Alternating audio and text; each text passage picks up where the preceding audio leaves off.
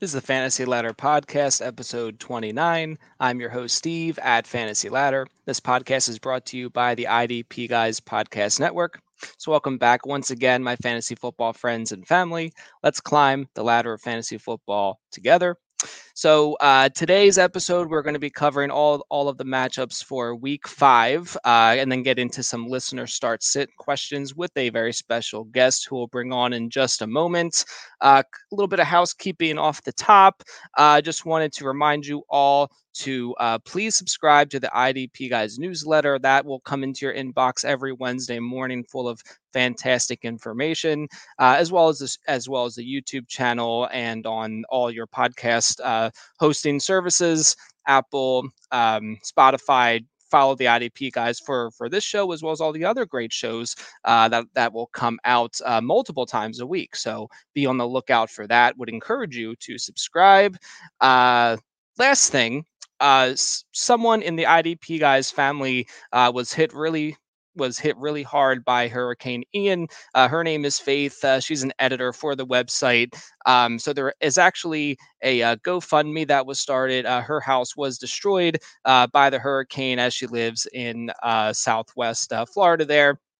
She's okay. She was able to get out of the area, but her house was essentially destroyed by the hurricane. So in the link, the link for that GoFundMe will be in the episode description. So please check that out, read about the story, and then donate if you are able to. That would be phenomenal.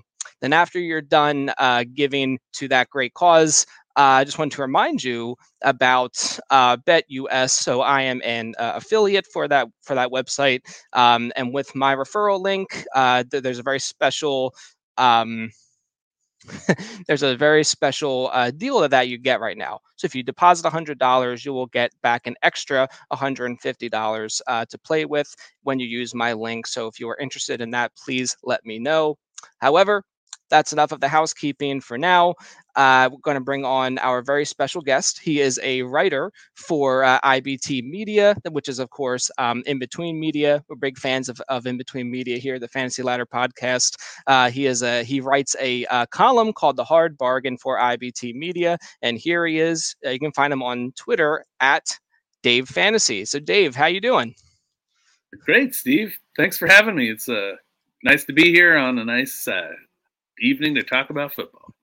Absolutely. So I'm just generally curious here. Just going to do a little like football speed dating here with you. Okay.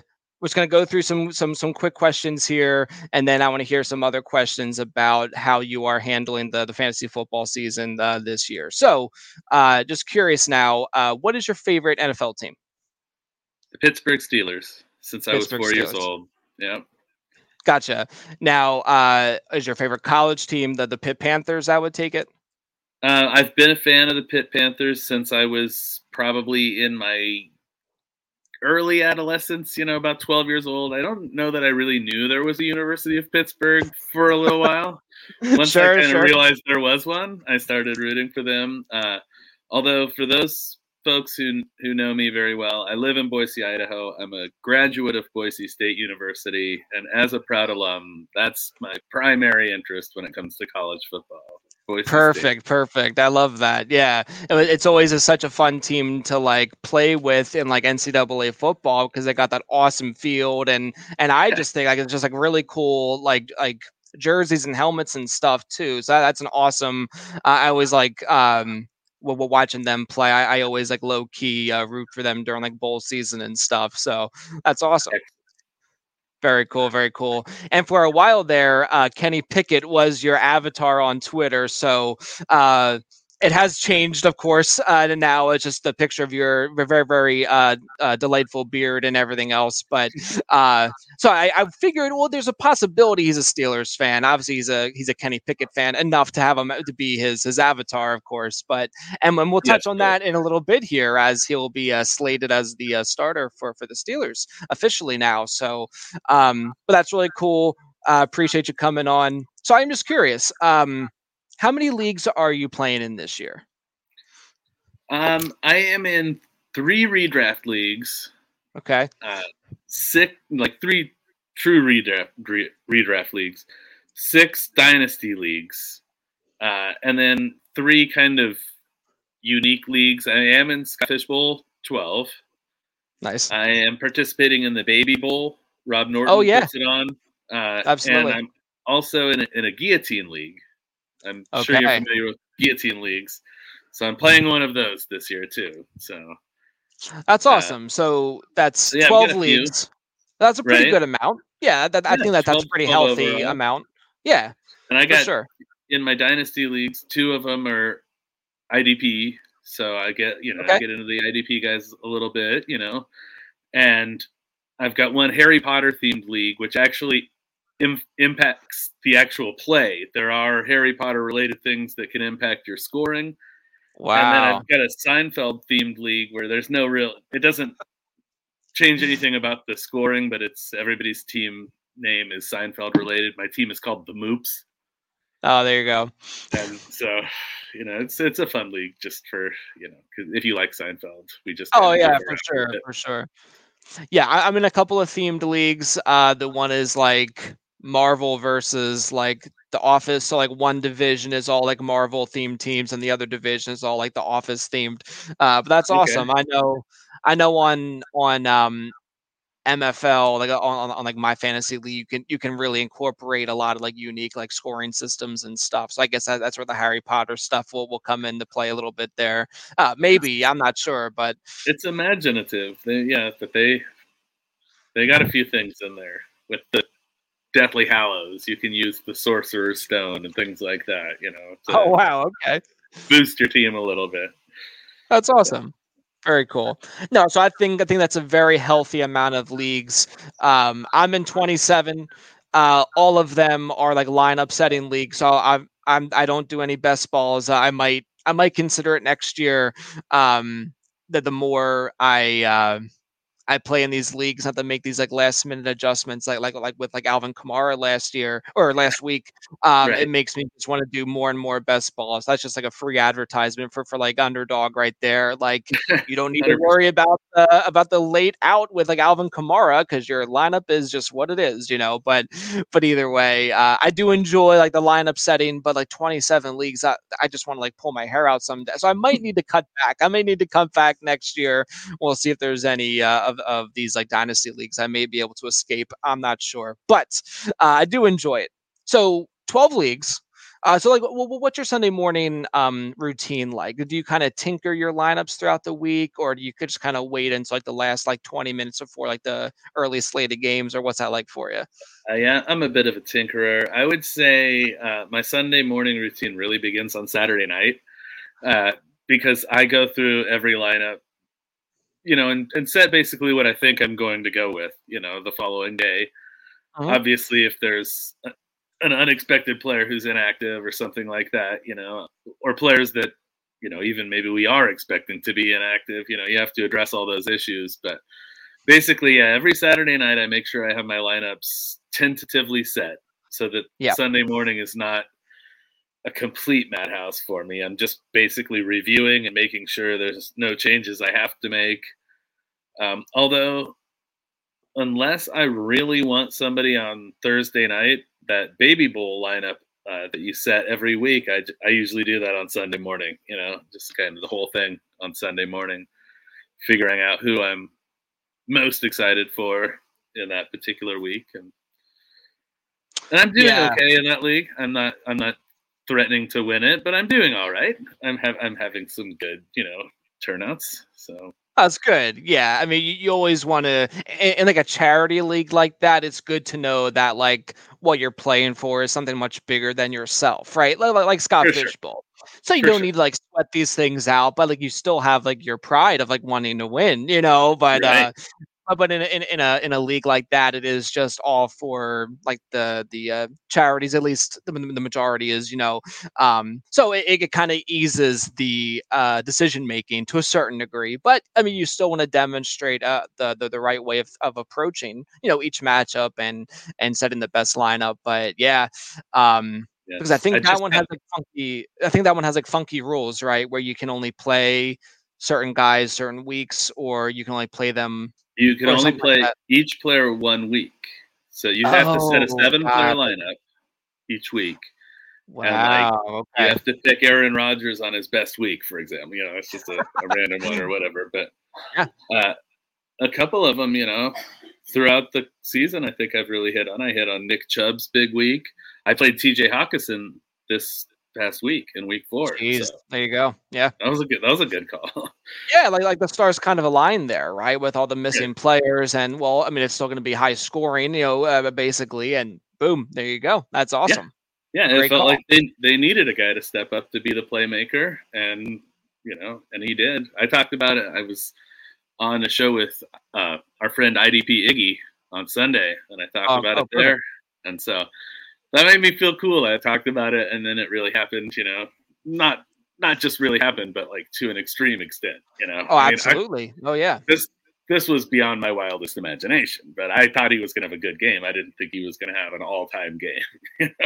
Well, that's great. And no, so that just sets the stage for the rest of the program here tonight, where we will offer our advice for each of the matchups. But I haven't exactly calculated the hit rate of all the advice that has been given on this show. But either way, that Dave absolutely knows what he's talking about there. So that's fantastic.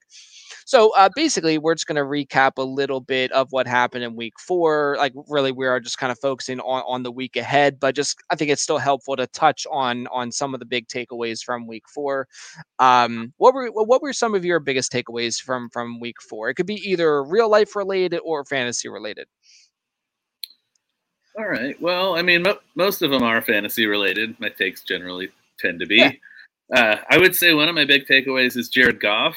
It's related to the T.J. Hawkinson thing we were just talking about. Even without his, primary weapons, Right. It was wild and not always comfortable. I mean, obviously that game was a very chaotic game. I know a lot of Detroit Lions fans were talking about this is the last straw, during the game, and the way it came out was just wild. But my daughter, I have twin 7-year-old daughters, and they're fantasy enthusiasts themselves. My daughter decided this was the week she wanted to get Jared Goff into the lineup for the first time. And although he's had a couple of good fantasy weeks before, but man, this was the right time to do it. That's awesome. Paid off for her. So that's one of my big takes. DK Metcalf and that receiving average, holy crow. 149 yards on just 7 receptions. That's 21.3 yards per catch. He had a big day. Day. On the kind of downside, I was a little bit worried about Jonathan Taylor. He did not look good. I mean, he just kept getting bottled up every time, even though they kept giving him the rock. I mean, 20 carries is still good, but only 42 yards is discouraging. And then the fumble, of course, he's been a little bit perplexing for fantasy owners. I think, he hasn't gotten 100 yards since week 1, right? And no TDs since week 1, I think, too, if I'm not mistaken. That sounds right. Off the top of my head, yeah. That whole situation has been extremely rocky, where I thought that would have been one of the more steady, spots across the league. Like you think, oh well, the offense is surely surely the offense is going to be better with like Matt Ryan in there rather than Carson Wentz, and they're just going to force feed JT, and Michael Pittman's have a big and Pittman has been great, but I mean, like you think like, well, that defense is just going to keep them steady, in like good situations, and yeah, it has just been very rocky to say the least. And then of course, Taylor is not going to be suiting up on Thursday night. So that just is a whole another thing to think about. You think, oh, well, perfect. I got my stud RB on a short week in a Thursday game where sometimes like the running backs can be a little bit more utilized. And nope. All of a sudden, he's not. He hurt his ankle, but and it's bad enough that they're not gonna send him out on the short week. Right. So, yeah, I think that that's a fantastic takeaway, because it's kind of like he's been kind of an interesting trade target at this point. Like, just been a disappointing start. Now he's missing Thursday night. Could I get him for something? And I don't know. I just think overall it's not as rosy as what it was going in. So Right. I don't know. It's like you still love the talent. You know what he can. I mean, all it takes is one play, and he'll make his fantasy day. He's kind of like Saquon Barkley in that way. He can just have Oh like yeah. one massive play, and that's it. Then the volume on top of that is phenomenal. But not if it's going like how it was last week. It's very concerning. So I think that's a really good point to bring up. And yeah, I do like the DK Metcalf. Uh, Recognition as well, because I did not think Geno Smith was going to be playing to the level that he has been playing. So that has been He's a really impressive so tremendous far. thing Yeah. to see as well. Yeah. Gotcha. Yeah. So just gonna touch on some of those other players that kind of stood out to me. Some of the big studs of Week 4, of course, included Josh Jacobs, who had 144 rushing yards and 2 touchdowns, added on 5 catches and 31 yards through the air. T.J. Hawkinson, as you had discussed, 8 catches on 12 targets, 179 yards and 2 touchdowns. Awesome to see that. And then Austin Eckler had a what's that? I was just going to say, I saw that Davis Maddock had tweeted. In fact, I used it in my article on 4 for 4. That was the 7th highest PPR total ever by a tight end, what TJ Hawkinson did on Sunday. Holy cow. Well, there you go. Sheesh. I mean, it seemed like pretty remarkable, but I mean, I figured, well, maybe like Kelsey has done something better than that, but I guess not, or like Antonio Gates or something like back in the day. But wow, that's truly really an impressive. all-time performance, yeah, for sure. Wow. Then you had Austin Eckler, who finally demonstrated what he's able to do there. 6 catches, 49 yards, and a touchdown with 60 yards on the ground and 2 additional touchdowns. So when he's being drafted as like a top half of the first round running back, that's what you're expecting. Like not week in, week out, but more often than not, that's what you're hoping for. And just has been below expectation to this point. So that was awesome to see. And then Mike Evans no had touchdowns the in the first 3 weeks. 3 touchdowns in week 4. How do you plan for this? I don't even know.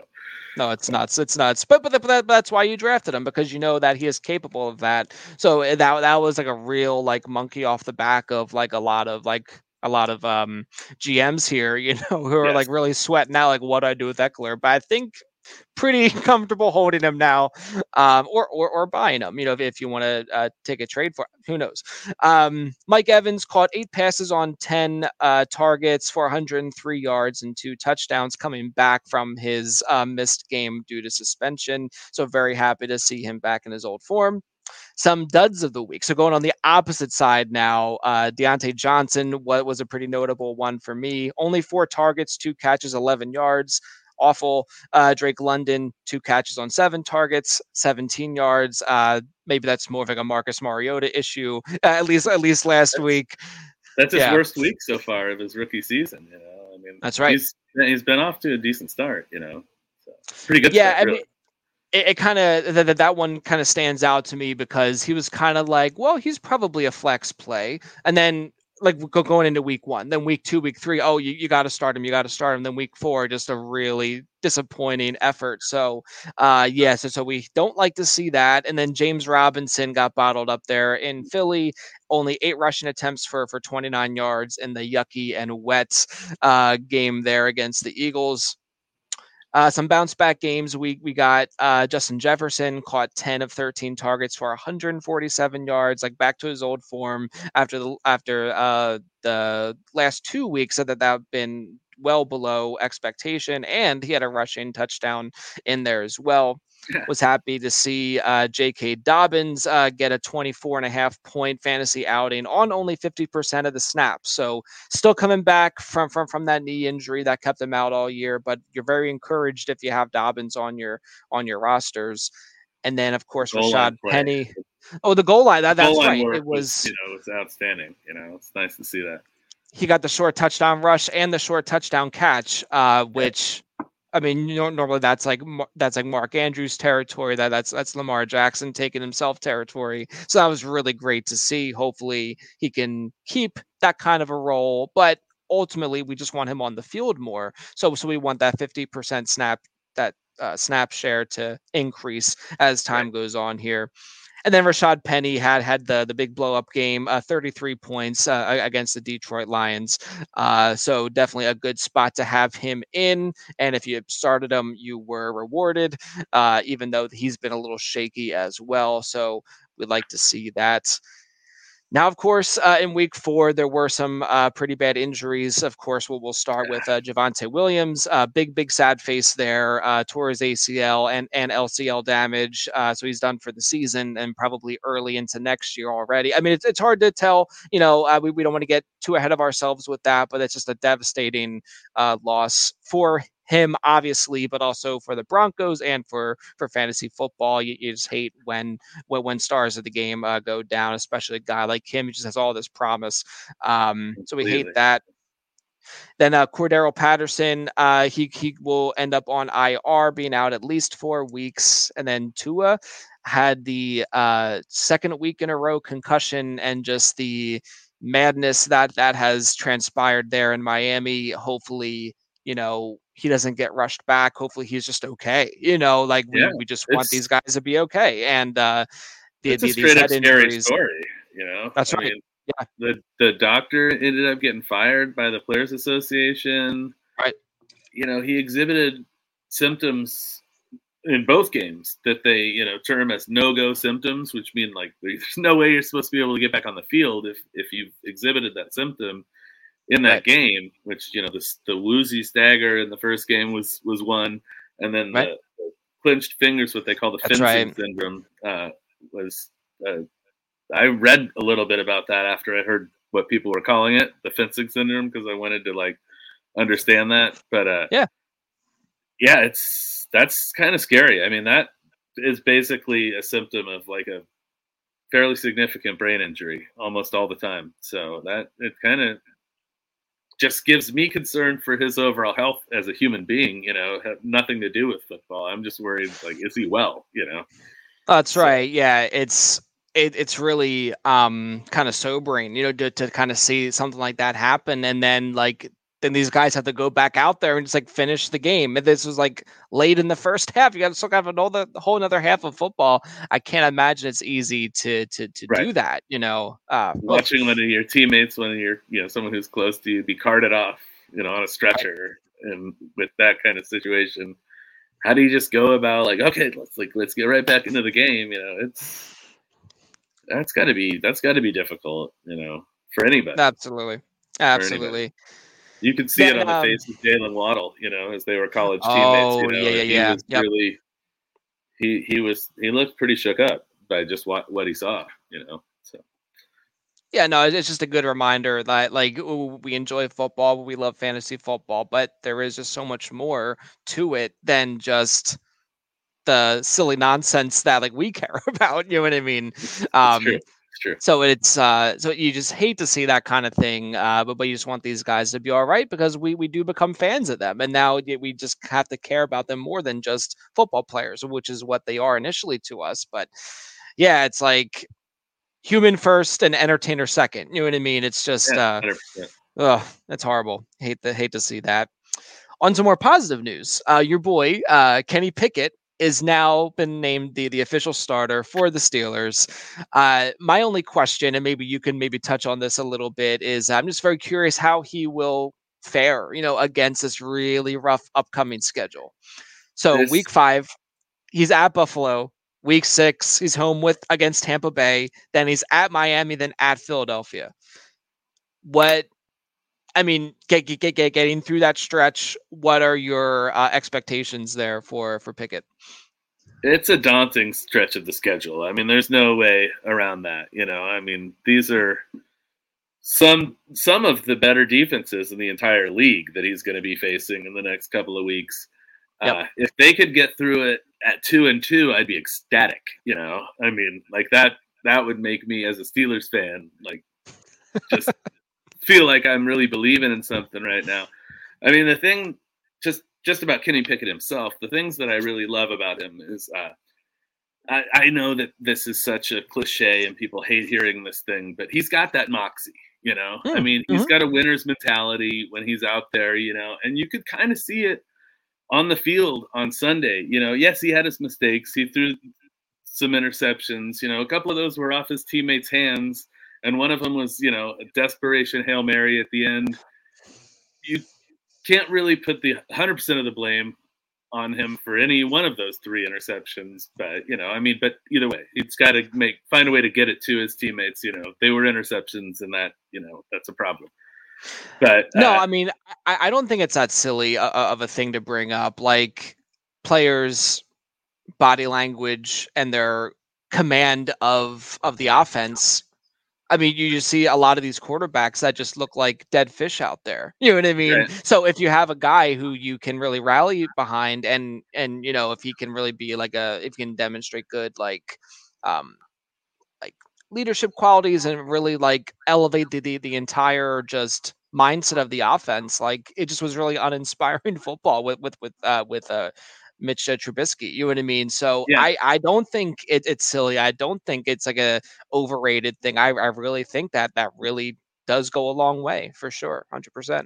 Yeah, it felt like there was a level of confidence that came onto the field with him. A level of confidence for the whole offense. That came onto the field with him. I mean, I'll tell you 100% that George Pickens was excited to see him out there. The way that he was looking for Pickens and got him involved in the game, I can tell you that George Pickens was excited Kenny Pickett was on the field. But, I feel like the team is comfortable with him as the starting quarterback. They feel like they can win with him. Now we're going to have to see if they will win with him, But, that's right. Yeah. But believing you can do it is the first step in doing it, So, I mean, the feeling that there is some confidence in this offense now after being very lackluster through most of the season to date, that's encouraging as a fan, and as a fan of, University of Pittsburgh, I've been rooting for Kenny Pickett for several years, so it feels good when your team drafts a guy that you already rooted for, a guy that you wanted to see succeed anyway. And, I'm all in. I kind of believe in Kenny Pickett. I know there's a lot of doubters, but I think he's going to be better than most people expect. I think he's going to be a solid starting quarterback in the NFL. Yeah, definitely. Yeah, after the first few weeks, so they get a bye week, and then New Orleans and a couple like kind of iffy ones, but then like the week 13 on, I don't want to call it. It's never cupcake, you know what I mean. But for fantasy purposes, it's going to be way easier compared to the first 4 weeks here. So, I think just he gets through these 4 weeks, minimizes his mistakes, and just kind of builds off of what he did against the Jets. I think 2-2 would be very good. But yeah, it's just a kind of brutal stretch to begin your career with. But I mean, realistically, they could go 0-4 through those games, and I wouldn't be shocked. I'm trying to see the optimistic side of it. If they can split them, that's perfect. We're playing some of the hardest teams. I mean, there's a good chance that the Super Bowl champion is in one of those 4 teams. That's right. Yeah, these are some of the best teams in the league. So, right. So yeah, I would if he can win even 2 of those, that feels like a victory going forward. And a guy that that'd be huge. A guy that the whole city will rally around if that happens. So. Oh, absolutely. Yeah, definitely. He was definitely someone who was a big riser for me. Like in my dynasty leagues, I was able to get him in a number of rookie drafts. In some cases, I was pretty aggressive in trading up to snag him in spots where I felt I needed a quarterback. So I have a pretty good amount of Kenny Pickett. So I definitely have some rooting interest there, just for the fantasy side of things. But yeah, I mean, you just want like the old Steelers offense back. Like they have all these great weapons there, and if he can bring a little bit more out of them than what Trubisky was able to, I think it would be more enjoyable overall, just from a pure football standpoint. But yeah, so we got our eyes on Kenny Pickett for sure. Then the last little note about week 4, the Philadelphia Eagles, my Philadelphia Eagles, very excited to say that they remain the only undefeated team at this time. But I don't want to get too excitable or too ahead of myself, but it is still a fun fun time of the season thus far. So I'm going to enjoy it while it's here. One of my favorite things about this start for the Eagles and for Philadelphia fans in general is the trepidation, from the Eagles fans. Like, I don't want to get too excited about this, because y'all have been hurt before. I get it, but that's right. Yeah. But yeah, it's kind of crazy because it's fairly universal about Eagles fans. They're like, I'm trying not to get too, too up there. I'm not an Eagles fan personally. I like watching the Eagles team that they've got right now. I'm a big Jalen Hurts guy, and in fact, I did a hot take article.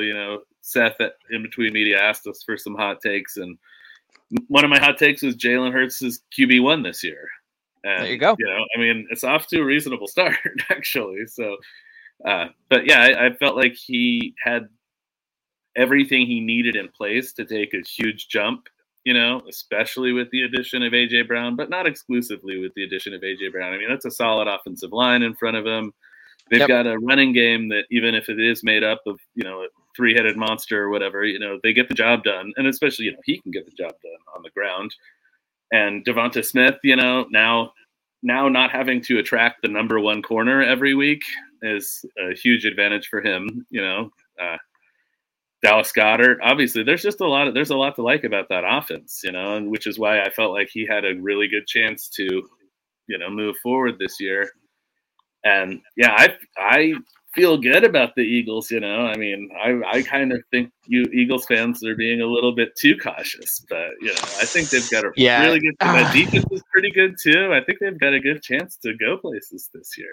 So yeah, it's just when that overconfidence comes out, that's when the rug gets pulled out. So we just want to. I can't speak for every fan, but for myself, just being a general Philadelphia fan, just the expectation management is just so critical to your enjoyment of the season and of the game. But so far so good. So I just had to throw that in there because I am a Eagles fan. But we are now going to be going through the entire Week 5 slate, just kind of going over which players that we think should be started, which players we think should be sat, and there could be some like in between. Like last year for the IDP guys, I wrote a start sit column where I sort of classified each of the players into 3 categories. I went players you trust, players you can start if you must, and then players who I think are going to be busts. So very clever. I like it. In the if you must category, that could be like some of these leagues we play in where there's like multiple flex leagues. So if it's like a really deep multiple flex type of a league, that's where you could kind of throw them in there. But if we're talking about like just 2 running back, 2 wide receiver, 1 flex, probably not going to be looking at them there. So there's a little bit of nuance with that. It's I hate the black and white of everything these days, but because there is a lot of nuance to a lot of things. So we're just going to go through it however we're able to here. We don't have to stick to that, but that's just how I think about it sometimes. So, all right. Perfect sense. Yeah.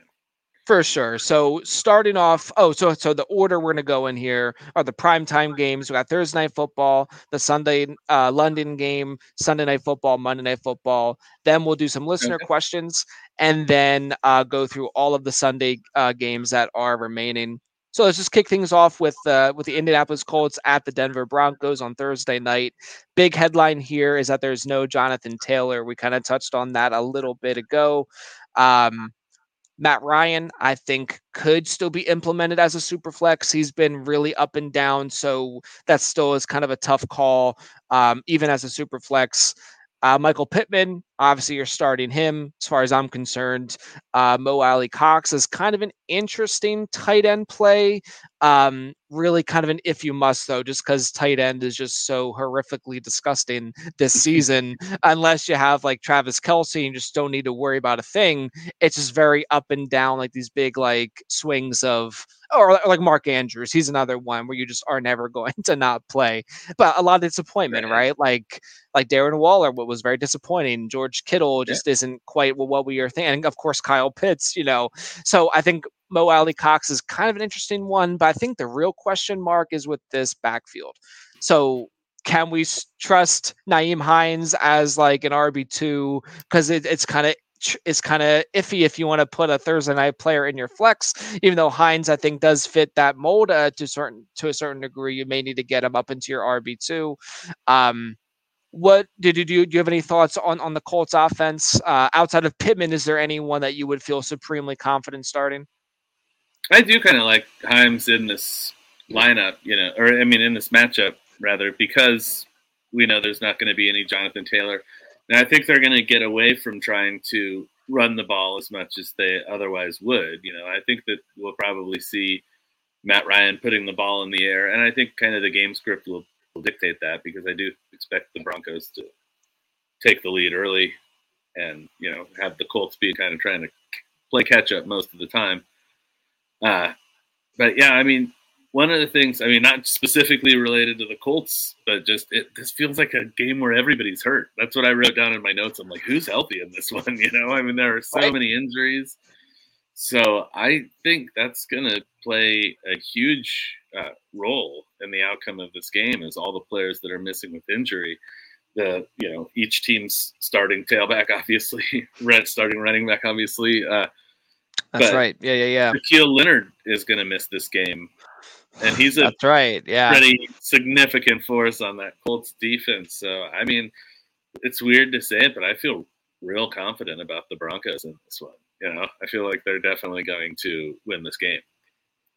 Yeah, no, I completely forgot to mention about Javonte Williams there. I mentioned him a little while ago, right. Obviously, but so no Taylor and no Javonte Williams on the rest of the Broncos offense. You got Russell Wilson, who again has been a little bit up and down. I think you can still use him as a super flex option. Melvin Gordon.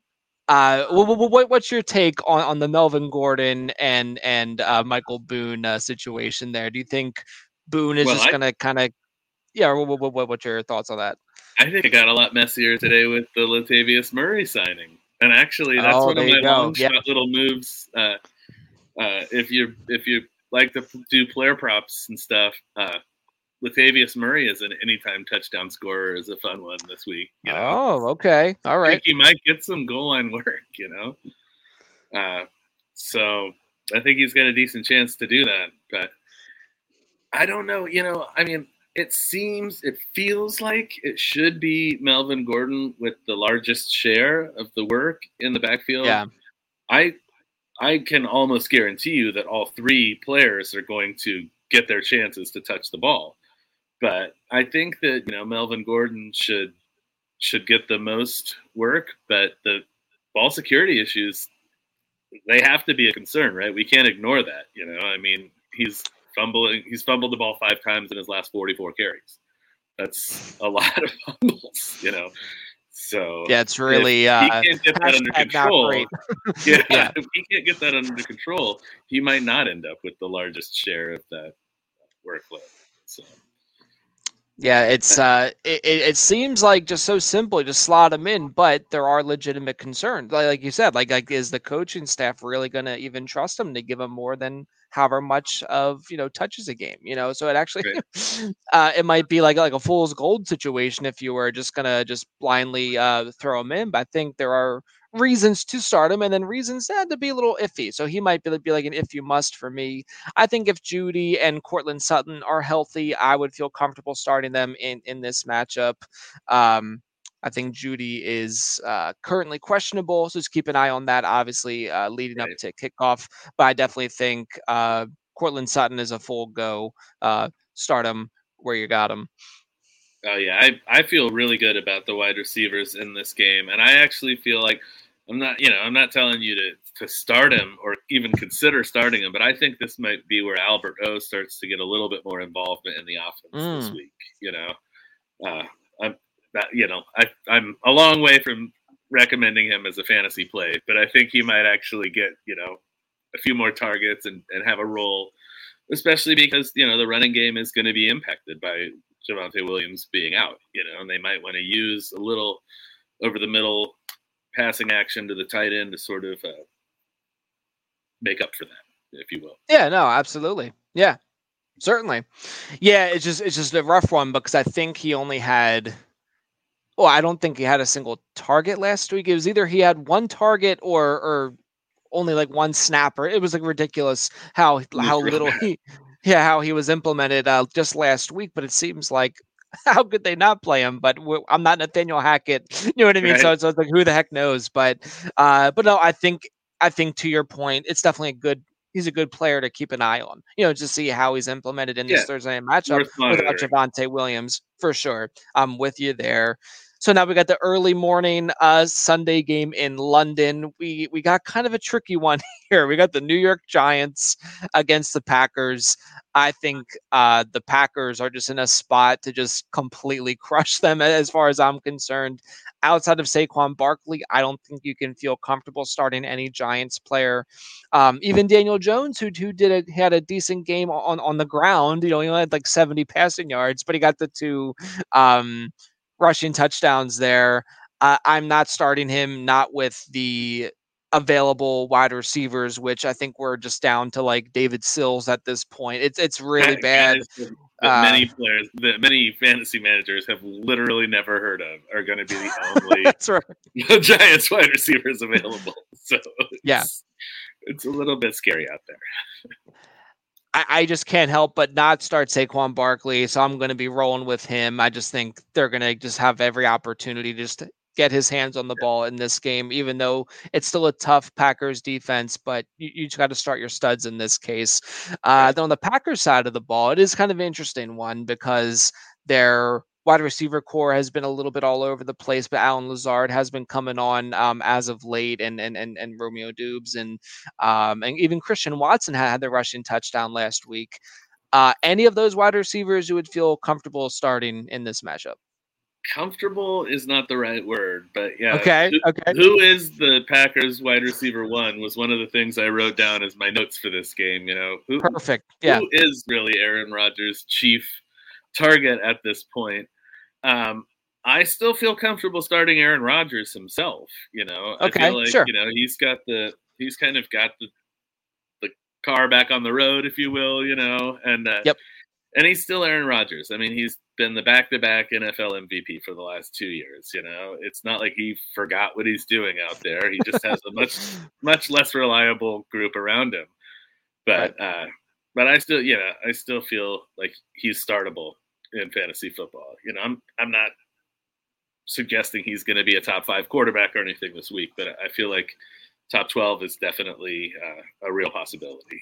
And you might regret having him on the bench, particularly in this game, because I don't think the Giants defense is really that good, even though they've kind of looked good this season in stretches. I don't really believe in it. I don't really believe in this Giants defense. So I think he might have himself a nice little day in a, unique slot. It's not really prime time per se, but it's an isolated game where it's the only one. An island game. Yeah. Right. So I think he might have himself a game when the whole world's paying attention. For sure. Yeah, it's kind of like you're happy to have Allen Lazard and Doubs and some of these guys on your bench, but do we really want to throw them into our lineups? I tend to agree with you. Probably not in this particular week. However, the running backs, I would feel much more comfortable starting here. So Aaron Jones, I'm firing him up everywhere I have him. And AJ Dillon, who's kind of like a borderline flex play a lot of weeks, or like a 0 RB, like RB2 kind of a guy. I think you could feel pretty confident starting him this week as well, hoping, of course, he gets a touchdown, which, of course, is very possible in this matchup as far as I'm concerned. Any differing thoughts on the Packers running backs? No, I'm with you. I'm bullish on Aaron Jones. Like, I would absolutely start him everywhere you get the chance to. Yep. But yeah, I'm also really comfortable with AJ Dillon this week. In the flex spot is preferable, but if he's your second best running back option, that's not the worst situation you could be in. So, gotcha.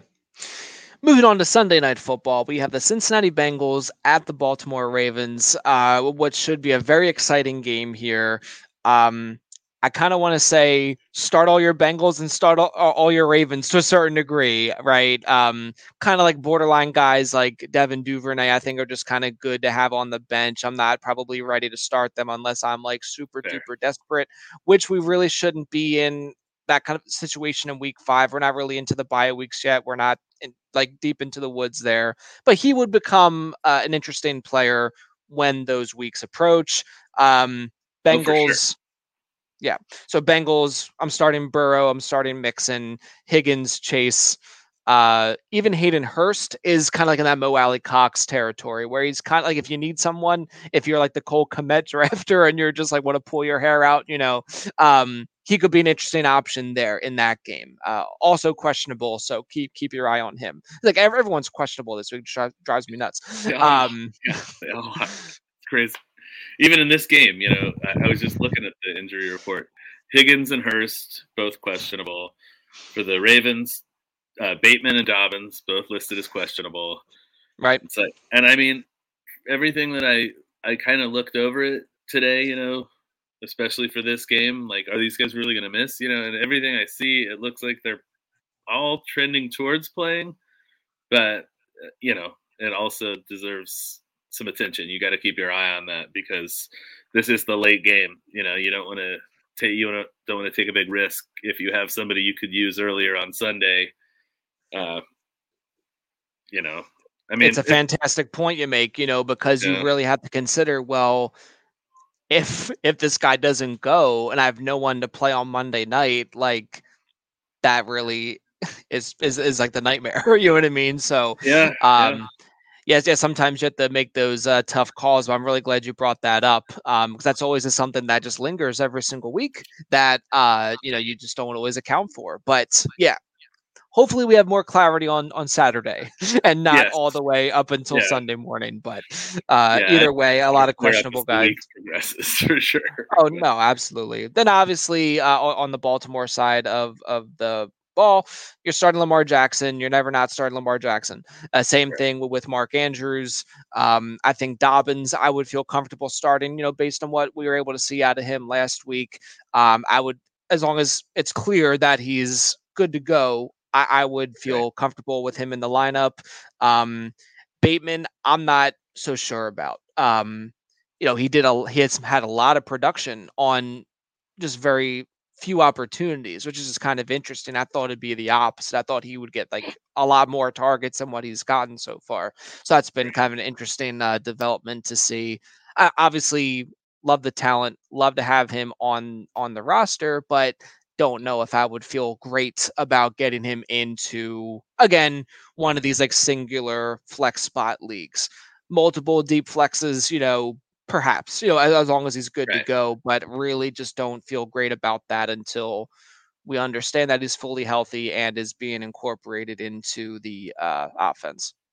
He feels like a good fit for the if you must category that you described earlier. If you're really down at wide receiver, I wouldn't say this is a terrible start, but yeah, it's likely that you've got better options. Is all I'm saying. It's likely. Oh, for sure. Yeah.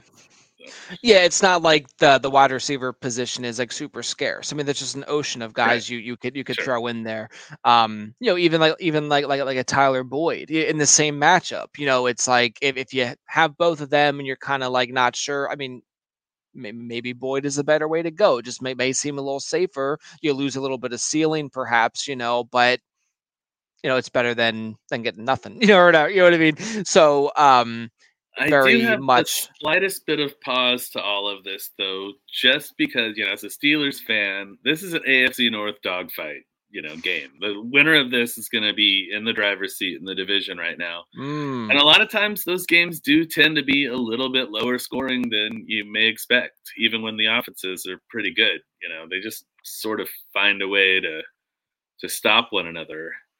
So I'm not at all changing any of what we just talked about. I'm still feeling comfortable starting who we just talked about starting, but in the back of your mind, you might want to, consider that.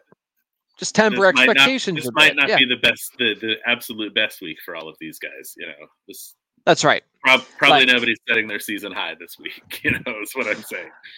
No, I mean, I do like that grounded approach. It's like not every single game is going to be Ravens against the Dolphins from like 2 weeks ago. You know what I mean? So, it is true in these division matchups. Like it could just be kind of ugly because they just know each other so well. And even though like the adjustments are as high as ever in these games because it's a divisional matchup, you know what I mean? And they just mean all the more for the playoff seeding, and everything. I mean, we're still kind of early, but you said, whoever wins this game is definitely in that driver's seat for Sure. for They're gonna sure. take early control of the division. And, Yep. and then just having said that, though, this Baltimore secondary is in shambles right now, so there's a really good chance that Cincinnati's going to just carve them up. So very, very well could be the case, but yeah. So I think that's good. We are excited about these games, but might want to pour just a little bit of cold water on it for sure, for sure. Okay, then to end the week, it'll be Monday Night Football, Las Vegas Raiders at the Kansas City Chiefs, another one of these AFC West matchups that we were all very excited about coming into the season. And then some of them have just been kind of like, right. I think the Raiders finally got their first win last week. Is that right? That they do have a win officially now? That's right. Yeah. So and then not the start to the Josh McDaniels era that they were hoping for, I'm sure. But this game could be very exciting here in Kansas City. I think it should have a lot of scoring potential. Patrick Mahomes is still doing his thing, without Tyreek Hill. Obviously, you're starting Mahomes. Obviously, you're starting Travis Kelce. So like Clyde Edwards-Helaire has been kind of an interesting player here because I was a little hesitant to start him last week against Tampa Bay, just knowing how good that defense is, and then he just does not slow down from what he's been able to do, even with like a lesser amount of like snap share than what you would anticipate. So you got to keep starting him as far as I'm concerned. It's tough not to, for sure. That's right. Especially at the end of the week, it's like you really don't want to exhaust all your options when you have a really juicy matchup here against the Raiders and then still part of this Chiefs offense. It is a little where I do have some question marks is within the pass catchers outside of Travis Kelce. So can we start Juju Smith-Schuster? I don't know. I mean, it's like any given week that these guys can do quite. Oh, I don't want to say like these guys are they're not all the same, obviously, but I think the big one is like Juju Smith-Schuster. Like, can we rely on him as like our anchor for the week, playing at the end of the week here again? Like the point with Bateman, with all these wide receiver options, do we want to trust him? Where do you fall on that? No, I mean, I think all three of the Chiefs wide receivers that you might be tempted to start, they're all very risky. It's hard to trust any of them. I'm 100% with you that Juju is probably the one you want to start the most. But like when you look, on basically whatever fantasy site you're playing on, and you look at the projected scoring, guys like MVS and McCole Hardman are always being projected for more than they've done so far this year. So like the websites, the services, the fantasy sites are being optimistic about them, but it's not really like coming to pass yet. So I don't want to start a single player in the passing game that's not Travis Kelce. Well, I mean, okay, yeah. If you consider CEH in the passing game, I guess that's fair too. But yeah, I mean, primarily pass catchers. I don't want to start anybody except Travis Kelce. I mean, he's still great. I think I said it when the season started, and I still think there's a good chance this ends up being his best statistical season because they just need him to, carry the load. So it should be like much more of a funnel like towards him, without the threat of like a Tyreek Hill, unless one of those wide receivers is able to really like separate themselves from the pack to be like incorporated the way Tyreek Hill was. I just don't know if that's a possibility, to be honest with you. But it would be fun. Like it right now. Right, that's right. Yeah, so no, I'm with you.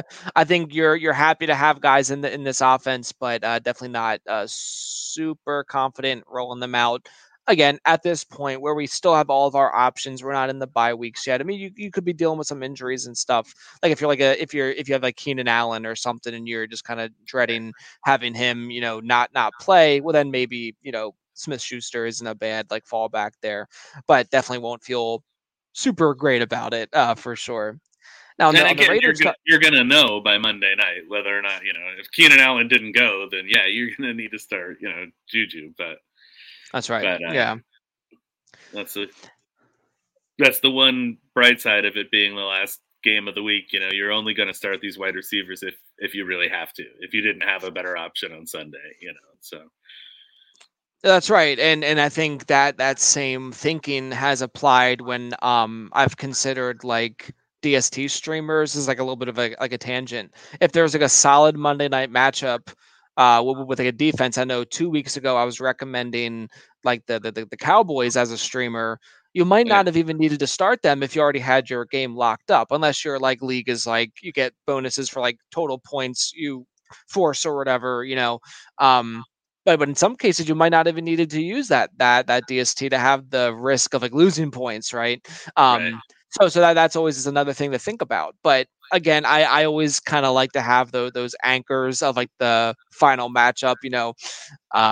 I was sweating some bullets this last week in like my longest running like home league.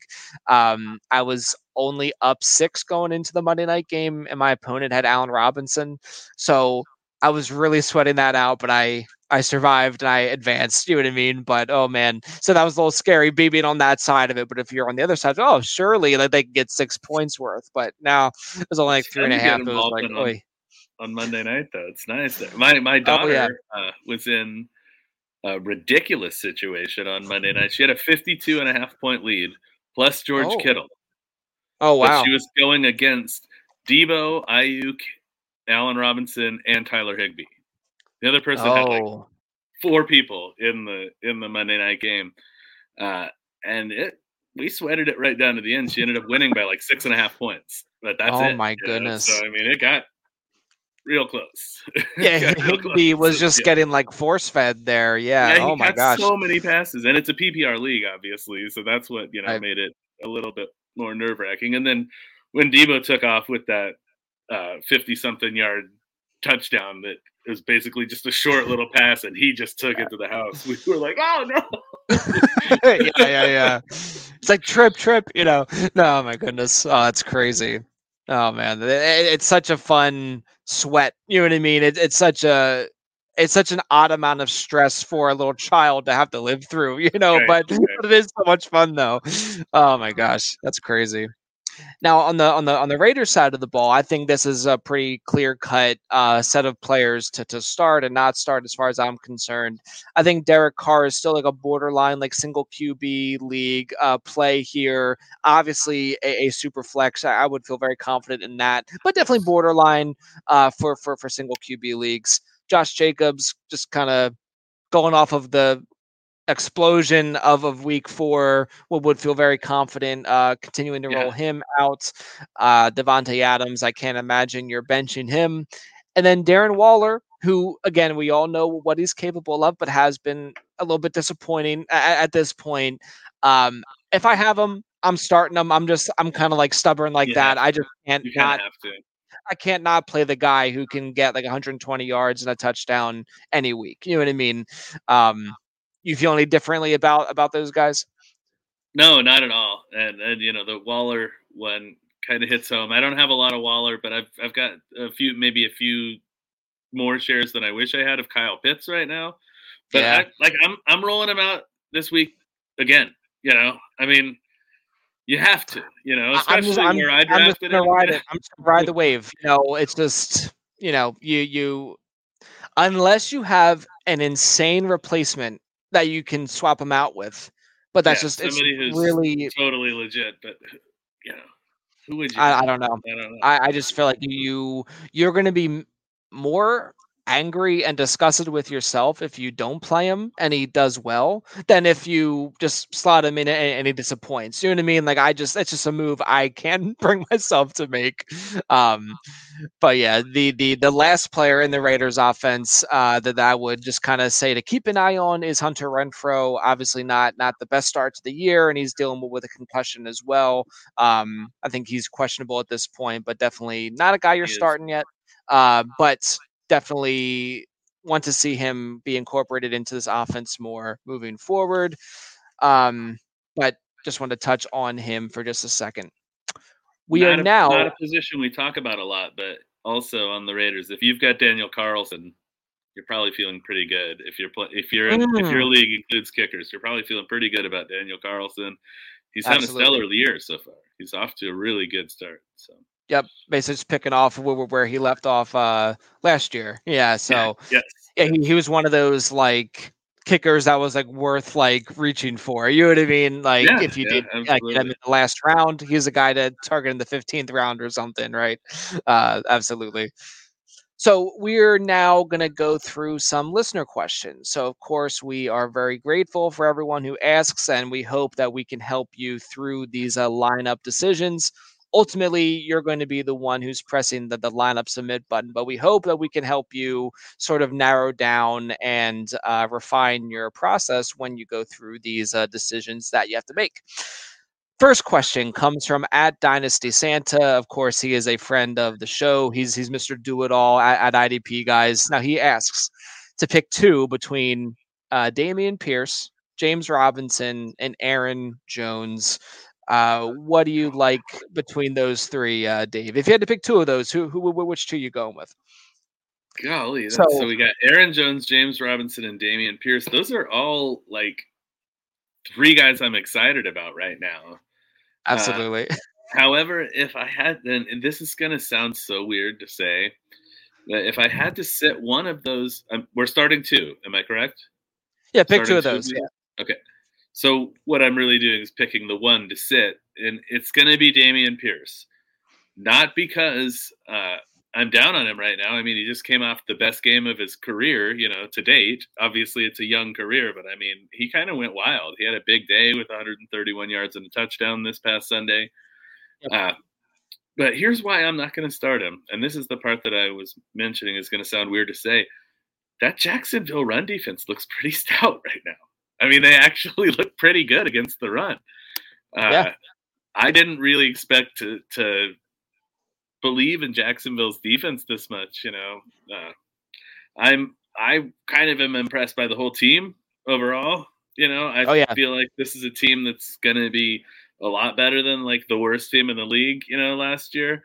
And I've been, telling some of the people that listen to me that, I think they could end up with 7 wins. That wouldn't shock me, but I expected it to be much more offensive driven. I didn't think the defense was going to be this impressive, but yeah, right now it's a fairly imposing defense. They've done really well, with the exception of maybe last week against Philadelphia, but it's a difficult offense to handle. So I kind of give them a little bit of a break there. And also, the game situation, turning the ball over so many times, just giving it back to Philadelphia. What do you expect the defense to do, Yeah, I think you could look at that game as a little bit of an outlier. Like the Eagles' rushing attack was, I think, the top of the league last year, and looking like that again this year. Really good offensive line, sloppy game in the rain, everything else. But again, like the turnovers also didn't do the defense any favors either. So I think you can kind of look at that as like a negative outlier for sure. I'm in agreement with you. I would also be sitting Pierce of this group as well. So I had James Robinson and Aaron Jones to start. Of course, James Robinson is in the same game here against Pierce, so the Houston defense is not as intimidating. 100%. And then we already touched on Aaron Jones, who could be in just an absolute smash spot against the Giants there in London. Yeah, you can't sit Aaron Jones right now. He's doing too much. There's no way to. You'd have to have just amazing running backs to even think about setting him down. That's right. He's just going to be like lineup cement for me as far as I'm concerned, unless he's injured, which, well, he isn't right now. So, yeah. So I think we will help Steve out there at Dynasty Santa. So make the right decision there, Steve. All right. Next one is coming from Axton, who was on the show last week, @Harding_3. This is for PPR and for tight end premium. Okay. Oh, okay. He's debating Antonio Gibson against the Tennessee Titans or Gerald Everett against the Cleveland Browns. Okay. So I think this is a really interesting question. The Washington running game has been disappointing the last couple of weeks, and Yeah. Everett has just been like a target machine here, especially with Keenan Allen out. I think I'm going with Gerald Everett here. Do you feel any differently between the two? No, I think I'm with you actually. You know, I mean, the matchup against Cleveland is it's not the absolute best, but it's still a fairly favorable matchup. You know, I feel like he has been obviously getting some serious targets lately, and like you say, that's more than just partly due to Keenan Allen being out. But as long as they're going to involve him in the offense, you know, and he's going to get 5, 6 targets, maybe even more. It's a tight end premium league too, you know, so you got to kind of hold that into account. It's worth more when he catches the ball, you know. Yeah, no, And yeah, they like targeting him around the end zone. You know, they've done their best to try and get him a few red zone targets here. So they're always looking at the chance of a touchdown. You know. yeah, and I have been encouraged by how Herbert has looked. Well, at least last week it was a little iffy against Jacksonville from 2 weeks ago after the rib injury. Right. So No, that he looked more comfortable last week by far. absolutely. So that is just another sort of an uptick here for Everett. But yeah, I mean it's just Gibson does get work in the passing game, but not to the degree of like a JD McKissick would. So that kind of limits his like target upside for sure. But I think it's the tight end premium aspect here that is making me lean Everett. Seems like it's the Well, same for you. Yeah. And albeit maybe a bit of a long shot. I mean, Brian Robinson is going to be eligible to play this week. So, I mean, I don't know that he's going to be ready, but it's a possibility. It's a possibility. That's right. Yeah, I think so. Yeah, I'm not sure if it would benefit the team to like rush him out there or anything, but Right. and again, like we really wish the guy well. I mean, just horrendous, you know, what happened to him and stuff. It was awful, and it feels good that he's recovering so quickly. It feels really good. The fact that he's even practicing is outstanding. It's phenomenal. Yeah. Again, it's the human over the entertainer side of things again, just like with Tua, right? So we're just rooting for him just as a human being. And if he can do some stuff on the field, even better, you know. So absolutely with you there. It's mind-boggling that he got shot basically through his knee and it didn't do any major structural damage to his knee. That's like virtually impossible. It's crazy. It's just crazy.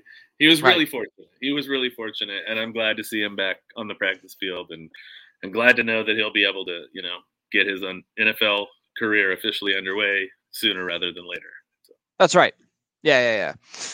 Okay, next question is from Abdil HDZ21. This is PPR. He lists 4 options for us to choose from. Just PPR that doesn't specify anything else. So he's got George Pickens, Nyheim Hines, who of course plays on Thursday night, Mike Boone, who also plays on Thursday night, and then Zach Ertz going up against the former team, the Philadelphia Eagles. So I think I can pretty quickly eliminate Boone here from the list. I think Pickens is interesting because of how Kenny Pickett was targeting him.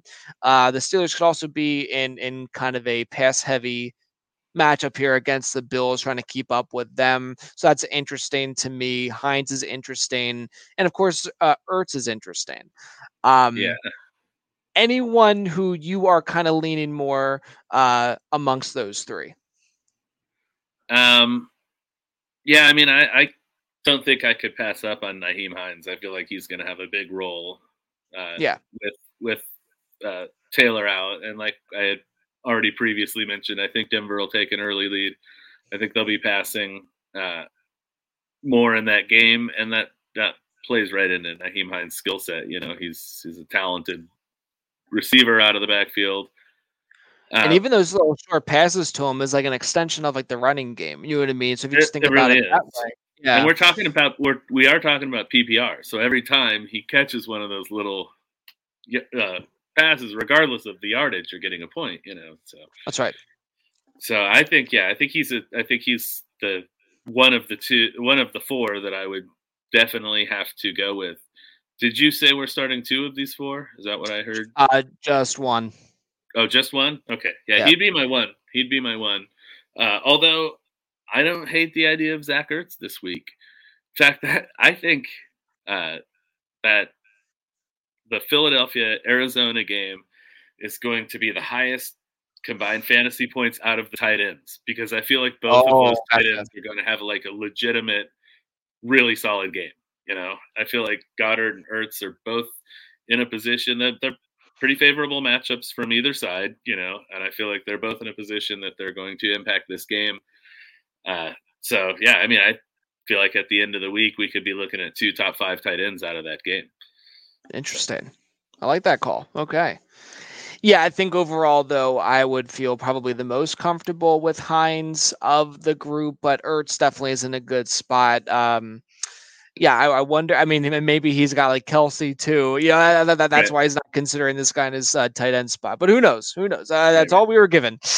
I think Okay. the safest thing to go with, though, is Nyheim Hines is going to touch the ball the most, and that's probably what you're looking for. The guy, more times you get the ball in your hands, more chances to score fantasy points. It's That's right. Yeah, you pretty want to simple focus on the formula. volume. No, it really is. I mean, you just want to focus on opportunity and volume, and then that'll translate more often than not, to what you want, especially with Hines being the pass catcher. So, I with it wouldn't be being surprised PPR. if he scores 2 touchdowns in this game.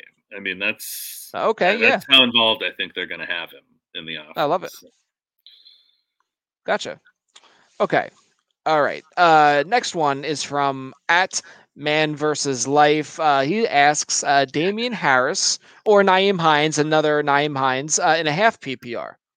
So this one is interesting. I initially was thinking just smash Hines. However, the Patriots are going up against the Lions at home. So the Lions has just That's a been really good matchup. an absolute smash spot for running backs here. Ramondre Stevenson has been a little bit sneaky and getting a little bit more snaps compared to Damian Harris, but I think Damian Harris could certainly be a lock for a touchdown to be scored in this game. Although the quarterback situation there in New England is a little bit up in the air. It's like, is it going to be Mac Jones? Is it going to be the rookie Zappy? Like, I'm not sure if Hoyer is going to be playing in this game. So Hoyer left with a concussion. Yeah. Right? Okay, I just wanted to make sure. I had to start him in a league, a Superflex league. So oh man, I was really just disappointed that he left after. Yeah, I mean, actually completed 5 out of 6 passes on that first drive. It's like he looked like he might be at least give you something just based on the efficiency, and then he goes down, and I was like, oh no. So yeah, I think that's a huge concern overall, is who's going to play quarterback for the Patriots this week. It's everything I hear is kind of sounding favorable for Mac Jones. I mean, it's not like nobody said, yeah, he's definitely going to be out there, but the signs are pointing in a positive direction, if you will, for him. So I think that if he plays, then I'd feel pretty good about Damian Harris in this game. If Zappy is out there, I feel like it's going to be tougher for them to run the ball, just because, Detroit's going to know that, like, we have to stop the run and dare Bailey Zappe to beat us. I mean, that's the philosophy they'll have to employ. But I mean, realistically, I still think I want Nyheim Hines in this matchup. Kind of what I've already mentioned. I just feel like he's going to have the ball in his hand a lot.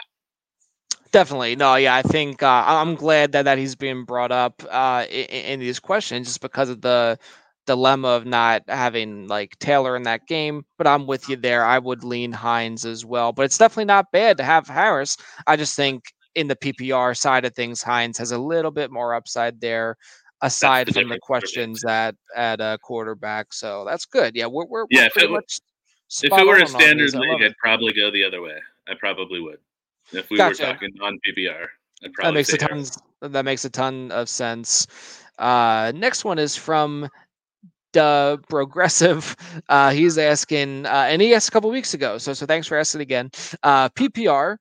We're looking at AJ Dillon, Gabe Davis, or Brandon Ayuk. Oh, so for me, those are some big names there. I like it. There's definitely good options here. Gabe Davis the big question mark is like if that ankle is going to allow him to play. I would probably lean Gabe Davis amongst these options if he's for certain healthy in the game. My backup would be AJ Dillon. Then Ayuk is fine to have, but I just think the other two have just a little bit more upside for my liking. But I would tend to lean Gabe Davis as long as he's healthy. Where are you thinking amongst those three? I feel like it's close for me between Dillon and Davis. Now, there is a big factor. I say this as a Steeler fan. I'm kind of paying more attention to this maybe than anybody else. We got probably our two best cornerbacks are questionable for this game. The Steelers' two best quarterbacks are questionable for this game. So, I mean, that's Cam Sutton and Ahkello Witherspoon. If either of those guys miss, and especially if both of those guys miss, then I'm all about Gabe Davis in this game. Gotcha. Okay. If both of those guys play, I'm probably going to go A.J. Dillon just because, like we had spoken about when we were talking about the London game, I'm not sold on this Giants defense, and I think they can be had in the run game. So, I mean, they've really, even when they've looked good, they haven't really looked that great against the run. So I would say, it's A.J. Dillon if both Steelers corners start the game. But if either of the Steelers corners are out, and especially if both of them are out, then I'd definitely go Gabe Davis. Excellent.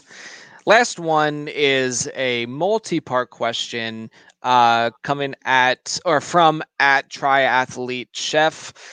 He asks Jerry Jeudy or Michael Thomas, David Montgomery or Tony Pollard. Then we'll start with those two. Jeudy or MT, and then Montgomery or Pollard. So Jeudy obviously plays on the Thursday night game, and Thomas right now is questionable. He did not play last week. Did not practice today either. So. Did not practice on Wednesday either. That is correct. Typically, if it's just between the two of them, if they both are just purely solidly healthy, I would lean Michael Thomas here. But I think I would have to play. I think I would have to play Jerry Jeudy and just see what he can do on Thursday night and not risk it holding out for Thomas.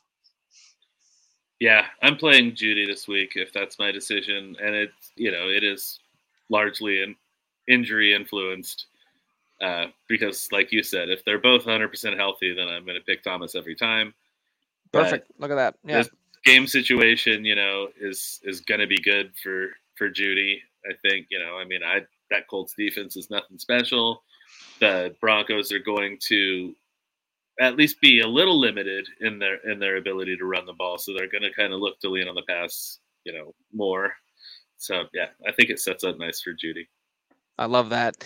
Then with a David Montgomery or a Tony Pollard, I mean, it just really comes down to if David Montgomery is good to suit up after missing last week.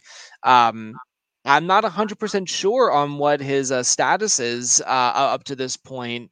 And Pollard has been kind of a little up and down as well. So, I mean, I think the easy answer is Pollard, unless you know for certain that Montgomery is going to play.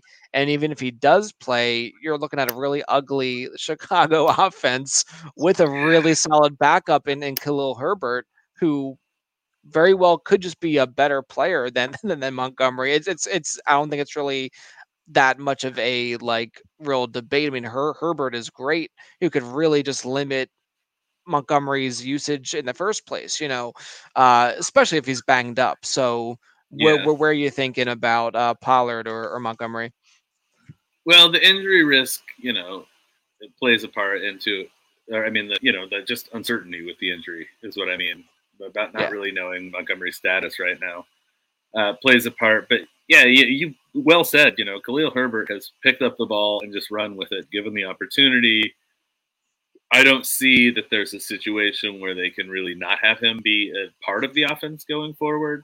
So I think that will impact Montgomery's touches, probably for the rest of the year. I would go with Pollard. Gotcha. And Pollard is going up against the Rams. So either way, I think I would lean Pollard there. Yes, this is great. We are pretty much are lining up all over the place, which is great. Yeah, That's fun to I see. mean, I don't. the Rams are tough though against the run. I kind of didn't factor that in enough. So yeah, I don't know. I think it's close. I think it's close actually. Uh, Gotcha. check David Montgomery's injury status before, but Right. I think you were right what you said about the Bears offense being kind of ugly, but the run game is what they have. You know, the run game is what's been most effective for them. And this situation is helpful. The Bears play at 1 p.m. and then the Cowboys play at 4:25, I believe. So you'll know well ahead of when you need to make Yeah. that call between the two of those what you're going to do. So then he throws out three quarterbacks. Okay. I'm assuming to just choose one of these. We got Geno Smith against the Saints, Ryan Tannehill against Washington, and then Russell Wilson against the Colts. I would probably go with Russ, then Geno, and then Tannehill. That would be sort of how I would look at it for this week. Yeah, that makes sense. And I give Russell Wilson a slight bump up because of what I mentioned about thinking the Broncos are going to need their pass game more than a typical week. Right. So yeah, I would probably go there. Although I don't hate the idea of starting Geno against the Saints. I mean, Geno Smith has impressed me this season just with how effective he's been. He's been really efficient. I think he's leading the NFL in pass completion, if I'm not mistaken. I think I think you might be right about that. I know he's been unbelievably efficient, like I as you said. But yeah, it is just quite remarkable. I guess like I just look at it like who are these guys throwing to if they're playing half decent, right? So in this case, Geno is supporting Lockett and Metcalf, and a couple of decent tight ends, but that just has been kind of a mess. And then Russell Wilson has Judy, Sutton, then Alberto, who's also been a little bit of a mess. So it's like, who would you rather be throwing the ball to, Metcalf and Lockett or Judy and Sutton? So I think overall you would think Judy and Sutton, but I like both of those combos a lot. It is just weird to say out loud, Geno over Russell Wilson, but you just have to look at what they're doing. You know what I mean? It is just really fascinating. That's basically what the Seahawks chose, right? Yeah, there you go. Yeah, that's right. Now, I mean, Geno's got good. They both have good weapons at wide receiver for sure. Courtland Sutton, Jerry Jeudy, Tyler Lockett, DK Metcalf. I know that's a comparable, matchup there. It's tough to decide which is the better pair there. And in the tight end, department, you mentioned that Geno's actually been kind of supporting two tight ends. I mean, Will Dissly's actually having a really good year so far. I tweeted something the other day. He has a 100% catch rate, which I think is pretty impressive. Oh, he hasn't dropped a single target. But that being said, I don't want to play it. I wouldn't want to play a tight end against the Saints. I don't expect either of the Seattle Titans to come out very favorable in this game because New Orleans does well against the tight end. So, I mean, that could also be sort of a deciding factor here. I was already leaning towards Russ, but thinking that Geno's going to be limited with his use of the tight ends, which has really been sort of his little, comfort blanket, if you will. Yeah, it's not going to be as readily available because New Orleans just hasn't allowed almost anything to tight ends this year. So gotcha. Okay, so you would lean Russ then over? I'm leaning Russ. Yeah, okay. I'm leaning Russ. Gotcha. I like that. With a caveat that I don't hate Geno as a start this week, though. No, perfect. Yep. Nope, I got you. Yeah. Okay. Then the last one is a DST question. He's considering Dallas, Jacksonville. So Dallas against the Rams, Right. Jacksonville against the Texans, Miami against the Jets, and then Titans against Washington. For me, this is Miami against the Jets. I think a case could be made Jacksonville as well. Well, that's kind of an interesting group here, but I'm definitely going Miami Dolphins against the New York Jets, hoping that Zach Wilson can turn the ball over a couple more times. Well, I already talked up the Jacksonville defense a little bit earlier on. Okay. I think that's where I'd go right now. Perfect. I think they're built to defend against the run well, and limit Dameon Pierce. I am not sold on Davis Mills. I'm far from sold on Davis Mills. I have a lot of questions about his game overall. So, yeah, I think Jacksonville's set up to have a pretty nice game here. I wouldn't be surprised if they can force a couple turnovers. You'd love it if they score a touchdown off of one of those, obviously. But yeah, I think they're going to give them a real hard time. I think that Jacksonville pass rush is going to be something that Davis Mills is going to really not enjoy. I think they're going to get after him, and so. I think there's definitely turnover and sack upside in this matchup, for sure. So yeah, I'll go with that. That's a really solid breakdown. It would be hard for me to kind of steer away from the Dolphins, but I think for his sake, the Jaguars or the Dolphins, both of those are solid options for sure. Again, ultimately he'll have to decide there, but that'll be a fun one because we're a little bit different on that. We'll have to see how those play out as a little side bet here. But yeah. I mean, ultimately, with the exception of the week 1 game against New England, Miami's been a little bit suspect in the passing game, which is not something you'd necessarily think because of their high caliber corners and such. But right, yeah, they haven't been that solid as you might expect them to be. And matter of fact, in my column for In Between Media, Zach Wilson is my deep start of the week.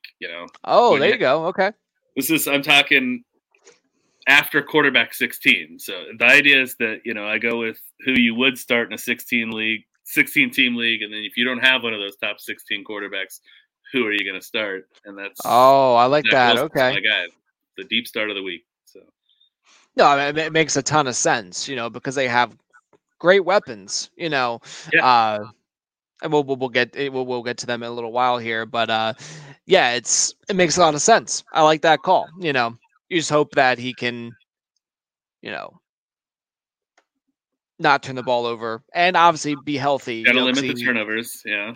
He also is another one of these questionable guys who with like an ankle. It's like the week of like being questionable. It's like ridiculous.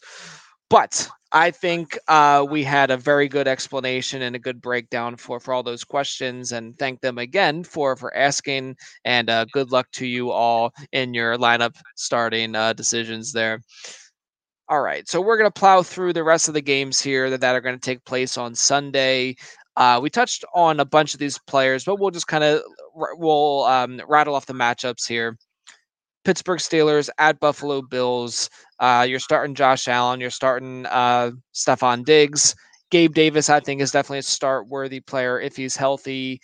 Dawson Knox is just one of these like group of gross tight ends. It's like if you have them, I don't know. It's just one of these like kind of yucky things. I did want to touch on Devin Singletary and the running game there. I actually think he's okay to start this week. Normally he'd be more of like a flex option for me, but I think I'd be pretty comfortable with him as like an RB2, preferably as a flex. But it just is always like going to limit expectations there. But there are these weeks where he does have big spikes there. Do you have any thoughts on Devin Singletary as a starting option, or is he more of like an if you must type for you? No, I think it's a fairly good week to start Devin Singletary. Actually, it kind of pains me to say this as a Steelers fan, but they haven't been very good against the run this year. I mean, the running backs have been getting over on them, especially running backs that can catch the ball, which fits Singletary's skill set, obviously. So yeah, I'd be feeling pretty good actually if I could start Devin Singletary this week. And I hate to say that. I hate to want to start people against my own favorite team, but trying to be realistic. So. No, for sure. Yeah, it's going to be kind of interesting because in the Bills offense, Isaiah McKenzie had a concussion, so he might not play, and then Jamison Crowder broke his ankle last week. So that's potentially a big time for one of my Boise State guys. Rookie Khalil Shakir could have his first time to really shine this year. You know, Absolutely. I'm not going to recommend that you put him into your fantasy lineups either, but I'm really excited to see if he gets a few more targets, what he can do. But definitely a player to keep your eye on for sure. Oh yeah. Yeah. And I'm deeply interested and deeply invested in him in Dynasty. So I would say go and get your hands on Khalil Shakir if you can. As am I. He was one of those like third round, fourth round kind of targets I had in pretty much every single rookie draft I was in. Some I just kind of like reached because I just wanted to get a little piece of him, and then some I'm like, well, if he's there in the fourth, that'd be cool too. But I'm with you. But very excited for him. The Steelers offense is kind of an interesting one at this point, unfortunately. If you have Najee Harris, it would be hard for me to not throw him into your lineup, even though he's been a bit disappointing. Obviously, not. Yeah, for sure. Yeah. So that one kind of makes you a little bit queasy, but I just would have to start him. Pat Fryermuth, he's a pretty solid tight end as far as I'm concerned. I would remain pretty bullish there. Some other kind of interesting situations here is with the wide receivers, right? So you got Deontay Johnson, fantastic player, had a bad week last week. Chase Claypool and George kind of an Pickens. isolated situation too with Yeah. Deontay. That's the only thing I wanted to mention when you talked about him earlier. This is the first week that he hasn't had double digits in targets since week 15 of 2021. Whoa. So, I mean, he had a nice little solid stretch of double-digit target games going, and this is his fewest targets in any game since week 5 of 2021. So, it was just, Jeez. I kind of feel like it got lost in the wash, especially with switching quarterbacks at halftime and stuff. I think that they're going to focus on getting Deontay more involved this game. I really feel like he's the kind of receiver that can lift a quarterback too. I think that was kind of evidenced when he played that season with Duck Hodges as a starting quarterback for half the year. Yeah. But I think, getting him in the game plan is going to be good for Kenny Pickett. He'll get the ball to Deontay Johnson. Hopefully, they'll scheme up ways that he can get the ball to him in space so that there'll be, some decent gains on those plays. But overall, maybe feel like Kenny Pickett's, settling in. And then, George Pickens, he's gonna take some shots downfield to George Pickens. I mean, he showed us that in the second half of last week's game. So George Pickens is a very interesting, very high ceiling fantasy play, but I think there's certainly some risk involved. But yeah, I think that, he could have a really big day, and that wouldn't surprise anybody, I don't think. Chase Claypool, I am just staying away from right now until I see him get a little bit more involvement in the offense. I mean, it's just he hasn't been getting his share. And I don't feel like they've been utilizing him very well to his skill set, but that's another topic entirely. Fryermuth is the offense, though, right now. I tweeted that this past Sunday. Pat Fryermuth is the Steelers' offense. So in a tight end landscape that's pretty desolate, I feel really good starting Pat Fryermuth. Awesome. Yeah, I would agree. So we'll move on to the Los Angeles Chargers at the Cleveland Browns. Justin Herbert, you're starting. Mike Williams, you're starting. Austin Eckler, you're starting. And I would even say Gerald Everett is a pretty comfortable start at the tight end position for sure. Keenan Allen, even if he's active, I don't know if I would feel comfortable starting him just with how he has not been practicing much. I probably would want to wait a week to see how he's doing, how he's feeling. I would hate to have him start and only play like 10 snaps or something, So I think the Chargers are pretty straightforward with like those big four there. Cleveland Browns, I think Chubb, you're starting. I think David Njoku, I think, is now a pretty comfortable tight end to start as well. Some question marks about if like Brissett can be like a super flex option. You like him as a super flex option, or is he still kind of iffy for you? I guess I could get behind him as a super flex option. I mean, I'm sure there's still like, 6 quarterbacks I'd rather have at my second spot than Jacoby, but I mean, right. He's about like middle of the pack QB2 for me. So you could do a lot worse. I mean, he's actually surprised me a bit this year in the same vein as Geno Smith. You know, two quarterbacks I just didn't Absolutely. expect a lot from, but they've been showing me a lot more than I really thought I'd see. So yeah, I've got him on my roster in the Stat Fishbowl, and I contemplated starting him this past week. Ended up starting Goff instead, and I'm really glad I made that Oh, decision. perfect. Yeah. But I mean, I feel like Jacoby's played well enough to at least enter the conversation as my second quarterback. My starting quarterback is Lamar Jackson, so there's Oh. no conversation about that. It's who comes next. So, and then to be honest with you, I drafted Matt Ryan thinking that he'd be my QB2 for most of this season, and he's quickly found his spot on the bench. Yeah, for sure. I feel like I should have 4 usable quarterbacks in that league. Matt Ryan's not really usable right now, but Yeah, the points lost for incompletions definitely changes the game there, for sure. I But seriously had a loss in week 2. I lost by 8 points. Matt Ryan had negative almost 11. So if I would have just started any of my other quarterbacks, or even put myself in there at quarterback, I would have still won. That's right. That's exactly right. Yeah, it's just so frustrating when like a quarterback just like completely vomits like all over themselves, and in Yes, Scott totally. Fishbowl Peed where down his it's leg, so where it's so critical, like I had Kirk Cousins, or the one year like Kirk Cousins had like some like ridiculous like negative 18 or something in Scott Fishbowl. It's like, oh my gosh, I'll never forget that. But that's horrible. But yeah, so I think Brissett is an interesting super flex, but he could definitely do better. That leaves us with like Kareem Hunt and Amari Cooper. Those are usually the two like pretty solid or like chalky like starters. I do like Amari Cooper. I wish he just was more consistent week to week, but this is the way it goes sometimes. Kareem Hunt, though, would you feel comfortable with him as a starter against the Chargers? No, comfortable is not the right word. Again, he would fit solidly into that if you must category that you talked about earlier. For sure. It's not an absolute disaster to start Kareem Hunt, but there's no real way I'm excited about it. So. Gotcha. No, I think that's fair.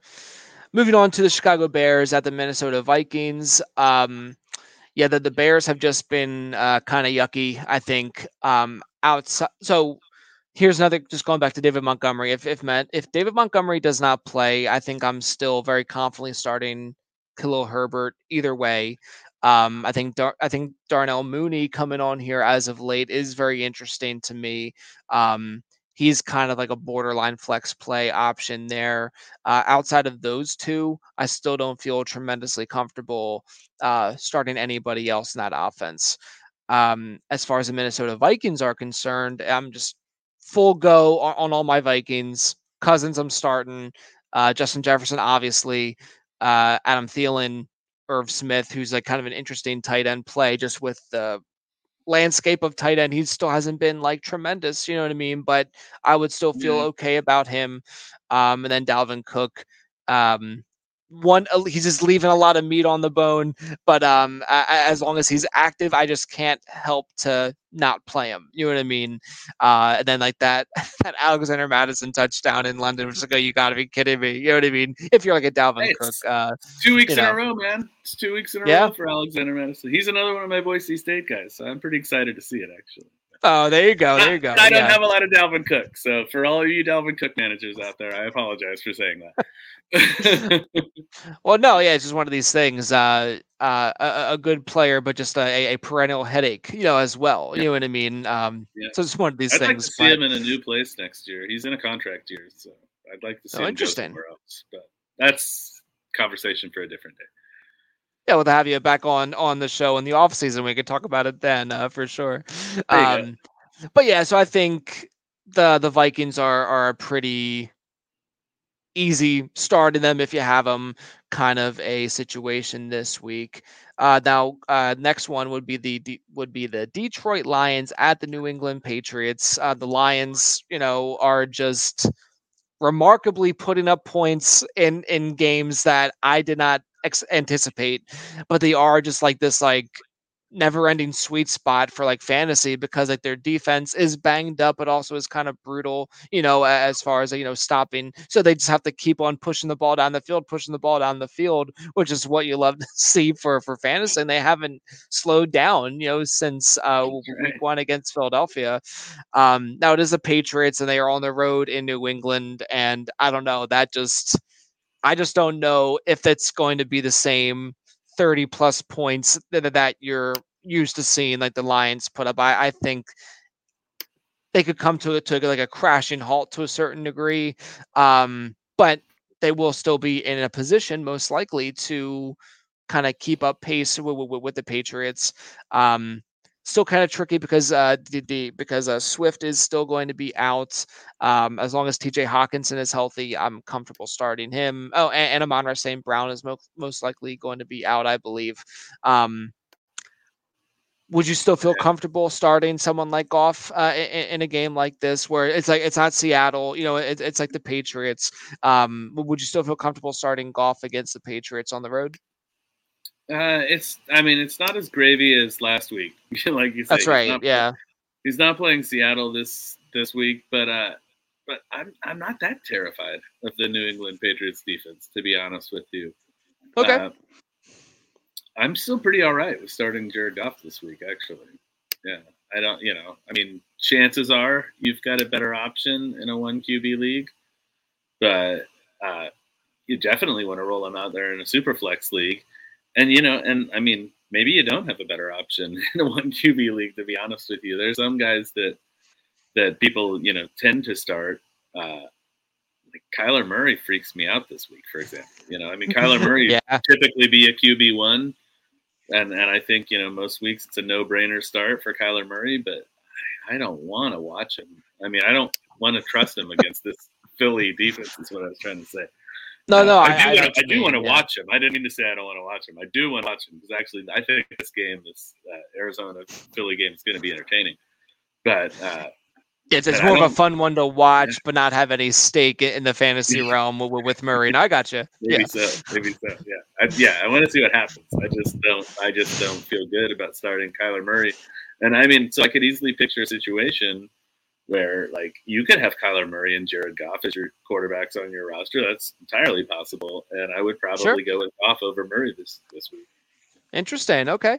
Gotcha. Oh, that's good to know. Yeah, because it's one of these situations where it's like if they have the lack of pass catchers, right? Like I don't think Chark, Amon-Ra St. Brown, or their third one, I think Reynolds didn't even practice today. So that just makes me a little queasy. But there's still Jamal Williams. I would still would feel comfortable starting him. He obviously has been an absolute rock star. On and off the field. He's such an awesome guy. So I'm happy he's leading the NFL in rushing touchdowns right now. That's incredible. Yeah. That's great. Yeah. So I'd be very confident in him for sure, but definitely Goff is definitely a comfortable super flex and maybe even a sneaky QB or 1 QB play. So I do like that. Now the Patriots outside of their running backs, I really don't have a ton of confidence in. I do like Jacoby Myers, but he's been a little bit banged up. There's no guarantee that he plays this week. So it's like what we said on the one listener question, you'd feel pretty confident starting Damian Harris. I would even be somewhat confident starting Stevenson as well in spots. Say if I have Swift and like Williams, right? If I lost both of them, could I throw in Stevenson? I think I absolutely could. I would feel good about that. I'm rolling him out in one of my leagues this week. So there you go. Yeah. Against the Detroit Lions there. So we like that. Anyone else on the Patriots offense you like outside of the running backs this week? Or you just kind of like, Devontae Parker is such a feast or famine kind of guy. I'd love it if I had him like on a best ball roster or something, for example. It makes me more nervous to just like have to put him in, week to week. But that guy is like, that guy could pop at any time, it's really possible. So I could see people starting Devontae Parker. I'm not, comfortable with it, but I could see that. And I mean, even though it's been really rough to trust Hunter Henry at all this year, Right. this is a matchup that kind of does work out for him. I mean, Detroit has been nothing special against tight ends, and so I feel like if there's a get right game in here for Hunter Henry, like this could be it. I was gonna I'm bring not him recommending him, but Right. if you're just lost in tight end land, you could do a lot worse than rolling out Hunter Henry this week, I think. Yeah, I was gonna say he's been one of the just the saddest of disappointments this season so far. Because I'm such a fan of him, and he was like a real consistent, like later, like tight end that I was like targeting. Sadly, if I missed out on Cole Kmet, you was like, oh my gosh, and Cole Kmet. But yeah, so it's like definitely I still have my eye on him, but you have not liked what you've seen. But I do think Devontae Parker is interesting, especially if Jacoby Myers is out once again. Yes. Moving on, the interest for sure, or the intrigue for sure. Definitely. Moving on to the Seattle Seahawks at the New Orleans Saints. Again, like we got our questionable Saints here. We did not have Jameis, Kamara, Michael Thomas last week in London. And then Jarvis Landry really didn't come on until very late in that game. Outside of Chris Olave, I'm not really sure who I would feel supremely confident starting this week. I do traditionally like Jarvis Landry as a PPR play, especially. Especially again, it's against Seattle, so it should be like a really nice spot to get these guys in your lineups. But I don't know. It just kind of freaked me out how he just didn't get a lot of look in that London game where they had a lot of opportunities to give him passes, and it just didn't happen. So I don't know if that was like an Andy Dalton thing or what, but it just kind of gives me a little bit of pause without Jameis in there outside of Chris Olave, unless you feel differently, like maybe Mark Ingram this week if Kamara is out again. I don't know. It's interesting. I don't hate that. I mean, like, yeah. I'm not beating the drum for Mark Ingram or anything, but yeah, if Kamara's out, Tavius Murray's not on the team anymore. They're gonna have to give those rushing attempts to somebody. I think Mark Ingram will be heavily involved if there's no Kamara, but I mean, if you're playing him, you're hoping for a touchdown. Basically, I mean, he's not gonna dominate down the field, between the 20s or anything like that. And I think with Kamara, if he is in, even though he's a little bit banged up and has been questionable for a little while here, he's just another one of these guys. Yeah. I can't live with myself with him not in my lineup if he's active. You know what I mean? I just gotta for sure. With it. For sure. So I'm glad we feel the same way. We have already touched on Geno Smith. We like him as like a super flex play. I'm still starting Metcalf. I'm still starting Lockett. They just are going to be start the wide receivers. Yeah. Start the wide receivers for sure. Just they're kind of like the Lions. Like they're always are going to be in a position to have decent passing volume there.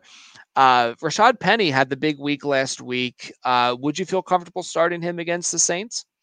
That's such a tough run defense. If I can get away from it, I'm going to want to.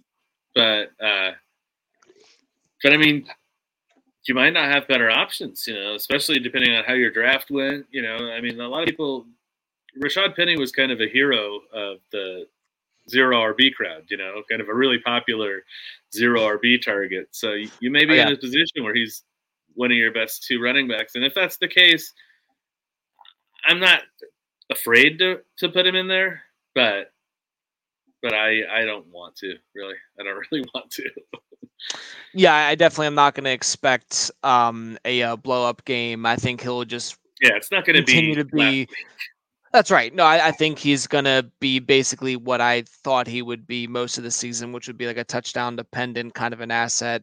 Even though, last week was what it was, I just do not have those kinds of expectations against the Saints this week. But I think I would feel okay starting him, again, depending on your options. He's kind of like a if you must type for me.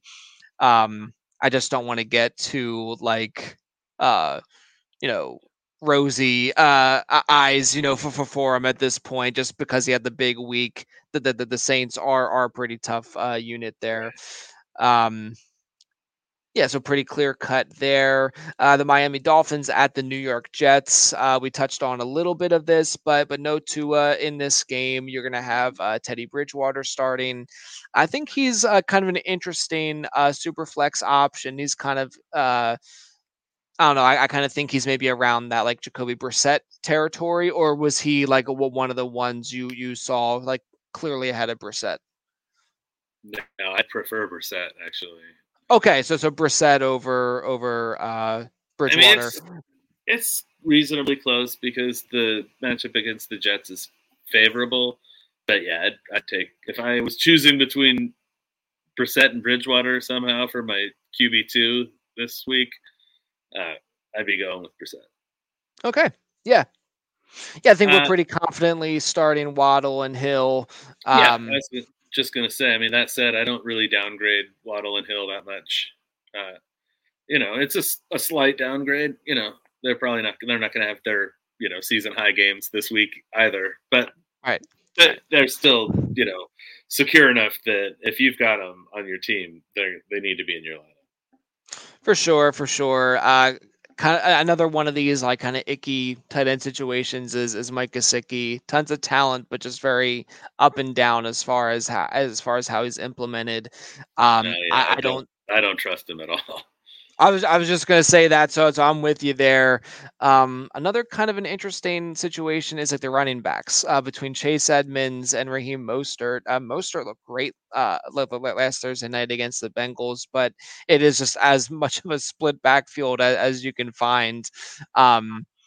Edmonds almost caught 2 touchdowns on Thursday night. Should have had 2 touchdowns, yeah. That's right. Really that's right. So it's really interesting. They both are kind of in that like if you must territory, because I think it's an interesting spot against the Jets where like they could be. I think that they both could be in positions to potentially get touchdowns, but really only if I had to. I don't feel great starting Edmonds.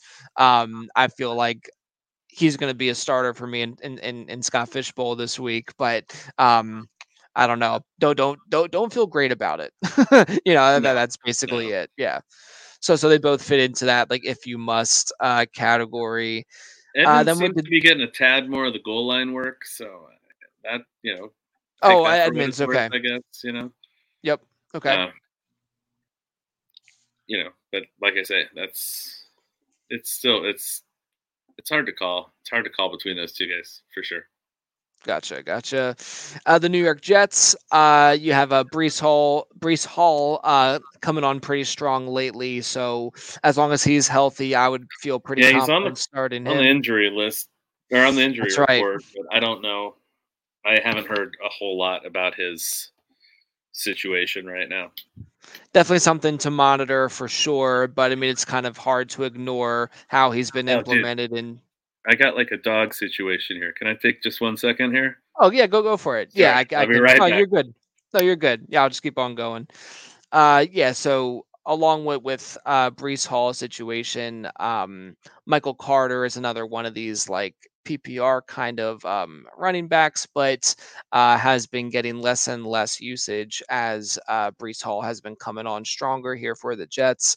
Then the pass catchers, you have Elijah Moore who came on a little bit stronger as Zach Wilson came into the game started last week. I'm still pretty confidently starting Garrett Wilson more as a flex option, and then Elijah Moore more of like a deeper flex option for me. Then you still have Corey Davis, who's an interesting play as well. He's one that I'm more happy to have on my roster, like on the bench, unless it's like a multi-flex situation. I'm not going to be starting Corey Davis, but then the tight end, Tyler Conklin, I think is an interesting tight end option. Not a surefire starter by any means, but definitely someone you could feel semi-comfortable with. Again, just with the landscape of tight end, you could definitely do worse, as he has been getting a decent amount of volume. You just hope that Zach Wilson can kind of tighten it up. But as Dave said earlier, Zach Wilson is a sneaky deeper start for him. So I was saying, just kind of reiterating your point about Zach Wilson being a deeper starter in this matchup, and kind of combining him with Tyler Conklin as kind of a deeper tight end play, who's been kind of sneaky consistent here as of late.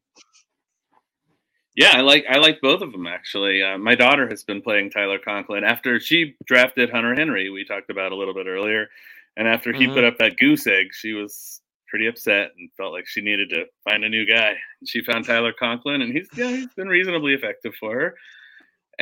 But yeah, I'm excited about Zach Wilson, but I'm also, like, I'm not trying to get like on a runaway cart here. He had his issues in the start against Pittsburgh, but he showed some promise, and especially in that second half and kind of leading that comeback. I was impressed by his poise in the pocket, and I think that his return could definitely spell good things for Elijah Moore. It certainly seemed to be a connection between the two of them in that game. And so, yeah, I'm pretty excited about him. But again, like I said, this is a deep league start. There's a good chance you've got a better option than Zach Wilson. But I'm really excited about him in a super flex situation. I'd be pretty excited if he was the second quarterback to slot into your lineup. That'd be really good. I think that'd be a good situation. Absolutely. Yep. All right, so we're going to move on to the Atlanta Falcons at the Tampa Bay Buccaneers. The Falcons are without Cordell Patterson, of course, and Marcus Mariota has been a little bit up and down, very disappointing last week, as well as Kyle Pitts. Again, Kyle Pitts is someone that I can't bring myself to bench at this point. And things are a little bit rough in the running back game. Caleb Huntley just came out of nowhere and was very efficient with his touches in the running game.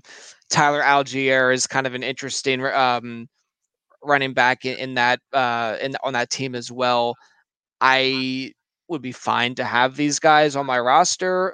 We're talking deep dynasty rosters as far as Caleb Huntley is concerned, but definitely not comfortable starting them in general, but especially against the Buccaneers. I am not there yet. And we'll just see what happens. Maybe they surprise, but right. Yeah, I just am not ready to throw them into lineups at this point. I'm with you. Although I did grab Caleb Huntley on a couple of low dollar fab bids in some of my dynasty leagues. So he's worth stashing at the end of the bench and see how this situation plays itself out. Yeah, no, I'm in some leagues where it's like any player with a pulse, is worth adding. Yeah. So yeah, there's a 14 team dynasty league I'm in, and so he was yeah, I'll spend I think I got him for $27, out of 200. Right. So I was happy to come away with that for usually just a barren wasteland of options. So I was very excited to see that. Fortunately, I got him, so I was yay. But anyway, but outside of Drake London and Kyle Pitts, I think Marcus Mariota is a borderline super flex play. You're just really hoping he can maximize on his rushing ability, but even then, it's kind of pushing it. Yeah, I mean, yes, I'm with you. He's borderline, but I hate it. I don't want to have to play Marcus Mariota. Oh, for sure. I legitimately maybe would prefer to play Andy Dalton. Okay, gotcha. Interesting. Just because of the matchup against the Seahawks, but Well, and again, it is the Buccaneers. I mean, not everyone is Patrick Mahomes and can just light it up against anyone anytime. But it is I don't know. I think this could be really ugly for the Falcons this week, for sure. And then on the Tampa Bay side of things, obvious starts are Mike Evans, Leonard Fournette. If you have them, you're starting them. I think Tom Brady is pretty interesting this week, as Chris Godwin was able to come back and played actually pretty well in his return. Anyone else on that offense you would feel comfortable starting? Let's see. You mentioned Evans and Fournette. I don't really like anybody else on this offense that Okay. much. But I think Tom Brady's come back to a little bit more what we were expecting of Tom Brady. He had a very nice outing, even though the team didn't really. He had a very nice outing this past Right. Sunday. So, I feel good about having him back in the starting lineup. He's a middle of the pack QB1 for me. I love it. I would agree. So like someone like Chris Godwin, I'm glad he's back.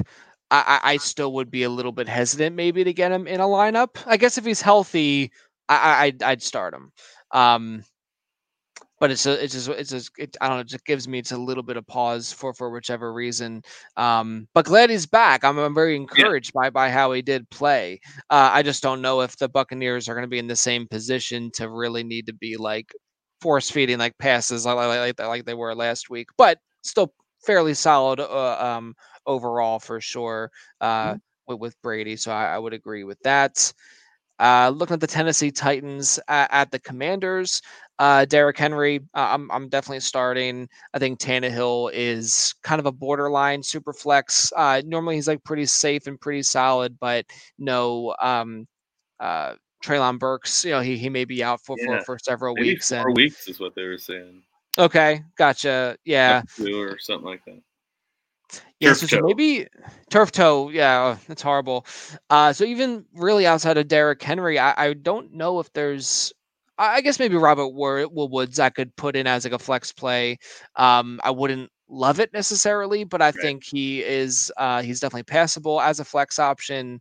So maybe Tannehill isn't that isn't that really all that solid. I mean, he does have some like rushing upside as well, but it's kind of not much to go around at this point, as Right. far as that offense is concerned. The Commanders, Carson Wentz, who started very strong, then has kind of tailed off here in the last couple of weeks. Still a lot of good weapons in that offense. I mean, you still have Terry McLaurin. I would Tons. feel I would still be I'm still starting him pretty comfortably. Curtis Samuel, who's been kind of an interesting surprise. He's been playing very well. I don't know how supremely confident I would be starting him.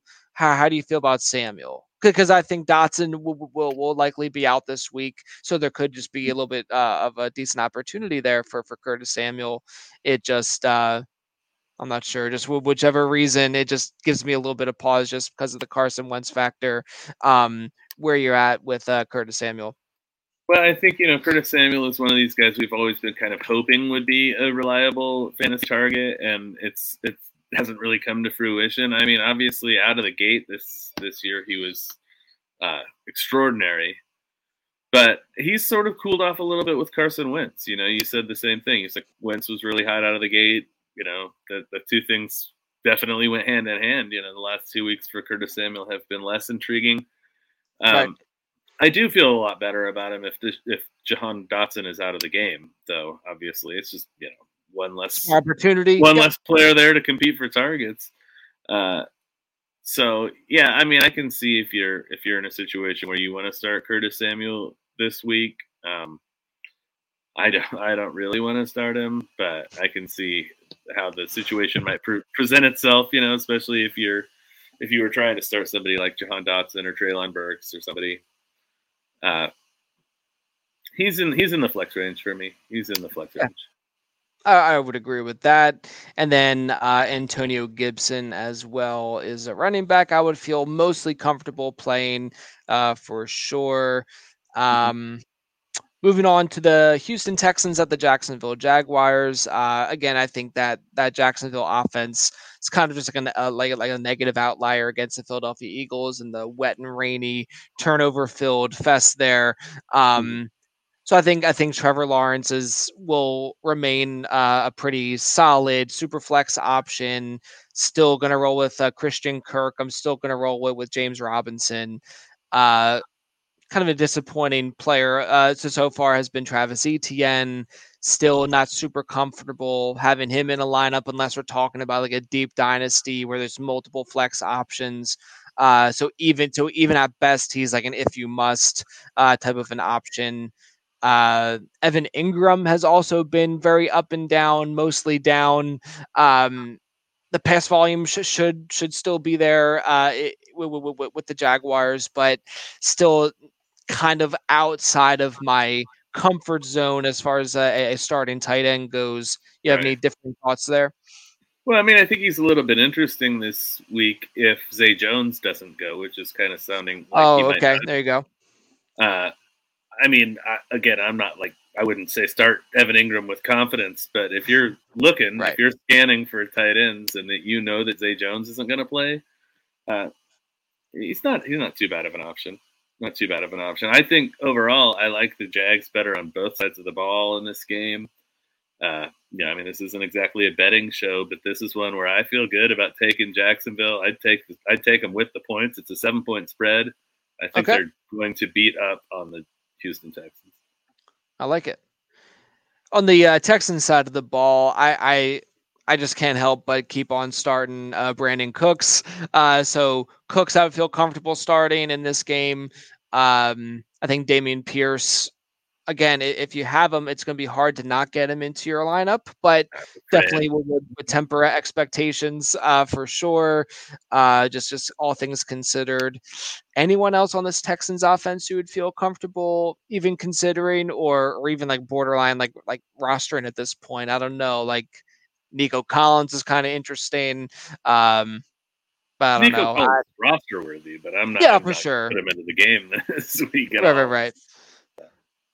Gotcha. Yeah, I mean, I don't feel good about starting any of them this week, even Brandon Cooks. Okay, gotcha. And I usually am kind of on Brandon Cooks, but I would even, I would be a little afraid of starting him this week too. I think this Jacksonville defense is going to really handle the Texans offense without that much difficulty. Okay, gotcha. Yeah, so I think, I'm back to what I was kind of talking about earlier. I think the Jacksonville Jaguars would be a good defensive team, DST to start this week, Yeah. I think they're in a position to score you points. I love it. All right. So that will wrap it up for the Sunday early slate. We're going to finish off the show with the last 3 matchups of the week here, just like the later afternoon round of games here on Sunday. We have the San Francisco 49ers at the Carolina Panthers. I just was starting to laugh there because the Panthers are just such a train wreck. It's just so sad. Like DJ Moore, his talents are just endlessly wasted. I mean, it's just one of these things. It's like he got a lot of targets last week, mostly because of the come from behind effort, just trying to come back and everything else. But outside of Christian McCaffrey, and DJ Moore, who's even a borderline starter at this point. I mean, you might not feel great about your options outside of him, but I really think a case can be made that unless you start seeing it happen, he probably could be benched at this point. It's really sad, Yeah. I wanted to say you can't bench him, but I can't disagree with what you were just saying. I mean, he's benchable. He's benchable. I mean, there's a lot of situations where you're probably not going to be able to get away from starting him. But I don't know if I've ever seen Baker look this bad before. I can't remember. I mean, this certainly seems to be the low point of his career to date. Yeah, I was really intrigued by the landing spot and just by the second opportunity he had after just being, just for all intents and purposes, just disrespected by the Browns and what they did, and bringing in Watson. And I guess Baker was having he had the surgery on the shoulder and everything else, but still it's just insane to me. It is what it is. But so I really thought that would spark a little something under him. He'd be all Baker and swaggy about things, but it's just been really bad, just really bad mechanics. I just think back, there was a play when they were driving down the field, at the end of the game where they're down 10 points or whatever. They start on at the 6-yard line, and he's running back 12 yards and throwing back where I think it was this ball that was through like the back of the end zone. It just looked horrible. Like it's like if I were to start playing quarterback and like someone's running out, like that's what I would do. Just like really, I don't know. It's really sad. It's really not good. I hope that he can turn it around somehow, and Matt Rule, and everyone else there. But I mean, really, it's insane. It's really hard, and then against a really tough San Francisco defense to boot, so I just really don't feel great about a lot of those Panthers in this matchup. Now on the other side of the ball, with the 49ers, I would be very comfortable starting Jeff Wilson still, Deebo Samuel, obviously. I think Brandon Ayuk is kind of like flex-ish option, more so in like a deeper flex situation. If there's like multiple flex spots, more of like an if you must type. George Kittle is another one of these like Kyle Pitts where it's like if you have him, you're starting him because he can just blow up like any given week. It just has yet to really happen there. Anyone else on the or how about like Jimmy Garoppolo? Is he like a super flex for you this week, or is he even kind of borderline at that? Yeah, I don't know that I'd want to roll with Jimmy Garoppolo in my super flex slot.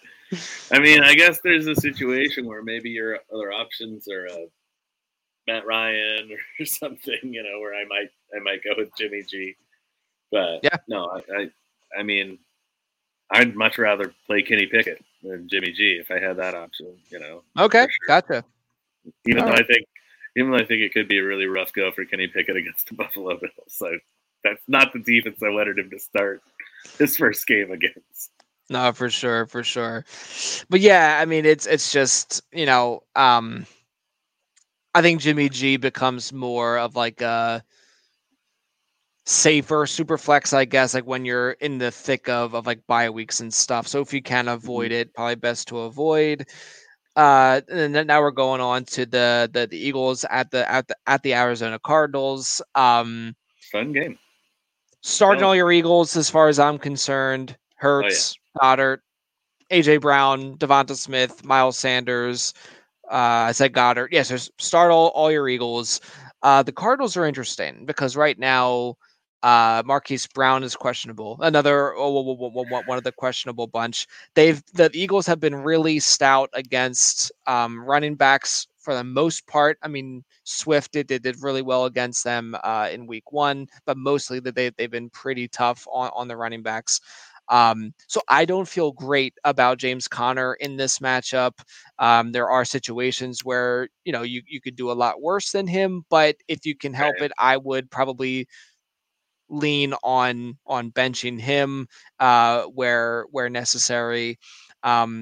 If Marquise Brown is healthy, I'm happy to start him. Zach Ertz, happy to start him. Kyler Murray, a little iffy. You would say. I know a lot of iffy. Yeah. I mean, I do. It's weird because like I'm scared about Kyler Murray, but I also feel like Zach Ertz could have a big day. So the two things do seem like this. They couldn't both be true, but they could actually be true. I mean, I think that getting the ball to the wide receivers, especially when you're talking about Darius Slay, I think it's going to be a problem. No, definitely.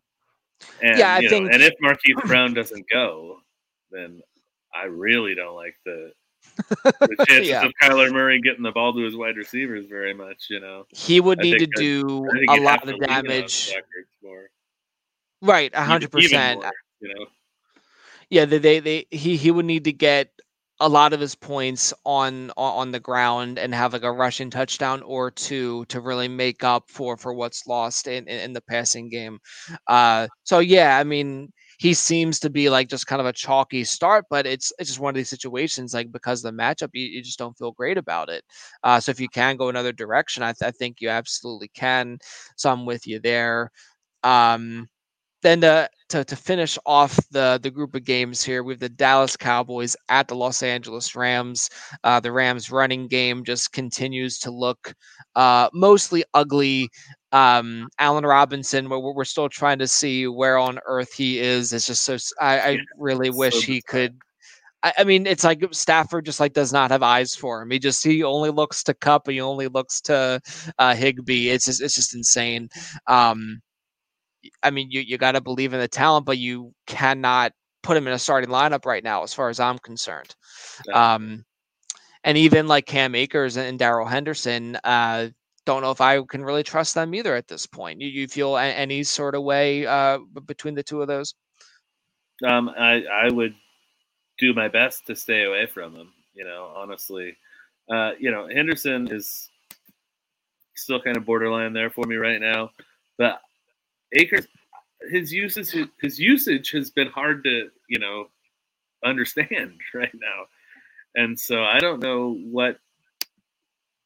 if it's that he's still recovering from the injury. I don't know if they don't trust him in certain game situations, but I mean, he'll have like a 15 rush attempt week, and then what did he have, like 8 against San Francisco? So, I mean, where are they at with him? I understand they were kind of trailing, for a good portion of that game, but it's still, it's just, I can't, there's no way I can put Cam Akers into a lineup with confidence at this point. Yeah, I think outside of Kupp and Higbee, it's looking pretty iffy if I can really start anyone else from that offense, and even like Stafford. He's been very disappointing as well. I want to start Stafford in a one QB league. I do not want to start Matt Stafford, and I know that you probably drafted him to be your starter. I mean, you unquestionably drafted him to be your starter, but I don't know that you can right now. I mean, there's a lot of guys that I could conceivably start over Matt Stafford right now. Oh, absolutely. Yeah. I mean, because he just really lacks like that rushing upside, he just has to be a tremendous passer to make up for that deficiency. And it just isn't happening right now. So it's just really, you're just talking like a very little amount of upside, and you're just not doing yourself any favors. Now, if we can see, Allen Robinson get more involved and Stafford's getting back to throwing like 3 touchdowns a game, that's a different story. But he's not even close. Well, it was pretty bad this past Sunday. Is the first game that he's played for the Rams that he didn't throw a touchdown. And crazy. So I mean, it looks rough right now. And I mean, like, I would literally start Geno Smith over Matt Stafford if I had that option. Yeah.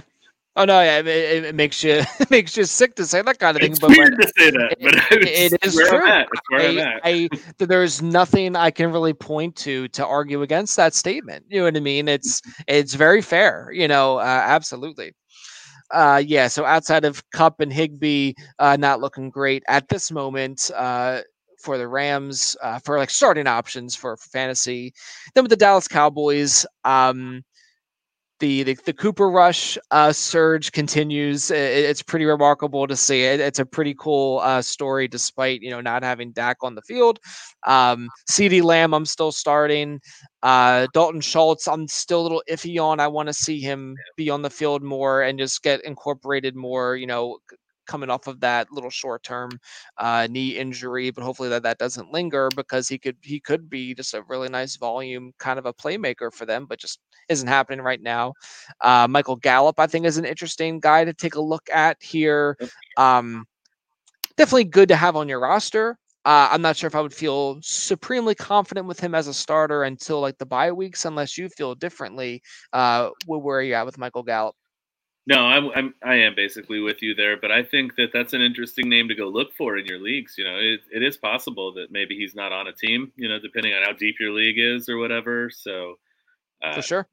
Yeah, there's a lot of potential for Gallup for the rest of the season. So he's a guy I would 100% get on my roster if I had any opportunity to do that. Cooper Rush is a sneaky super flex play for me this week. I mean, I like it. Yeah, it's not one that I like am pounding the table for, but it's not the worst. It's definitely not the worst. He's actually been putting up some respectable fantasy numbers. So yeah, I can imagine that being a play.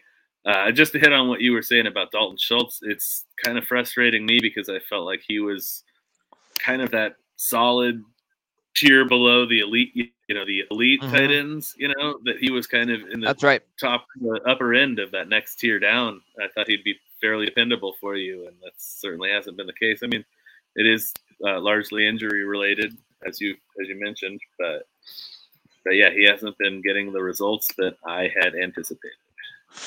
Definitely. Yeah. And then basically the last thing to basically touch on here is like Ezekiel Elliott and Tony Pollard. So I don't know. I still am a little hesitant against like the Rams defense as far as like Ezekiel Elliott's concerned. I still think he is still just a touchdown dependent kind of a fantasy asset. Again, he's on my Scott Fishbowl team, so he'll probably be someone that I'm gonna have to be starting there. But I'm probably not gonna like it. Right. Would you feel more confident starting him, or you just kind of like about it all? Is he kind of like an if you must type? It's an if you must for sure. I mean, this matchup is just difficult. You know, I don't want to start any running backs against the Rams when I have a chance to avoid it. So, yeah, I mean, it's not favorable. It's not a favorable matchup in any way.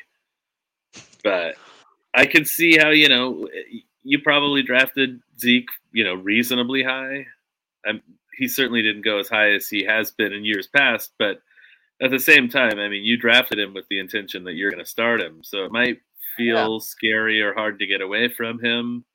Right. But yeah, I mean, this is quite possibly his worst matchup of the whole year, like, to be frank. Yeah, definitely.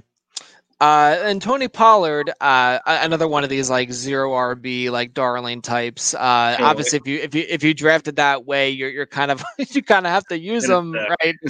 And just hope he like catches a few more passes than what he has in the last couple of weeks. But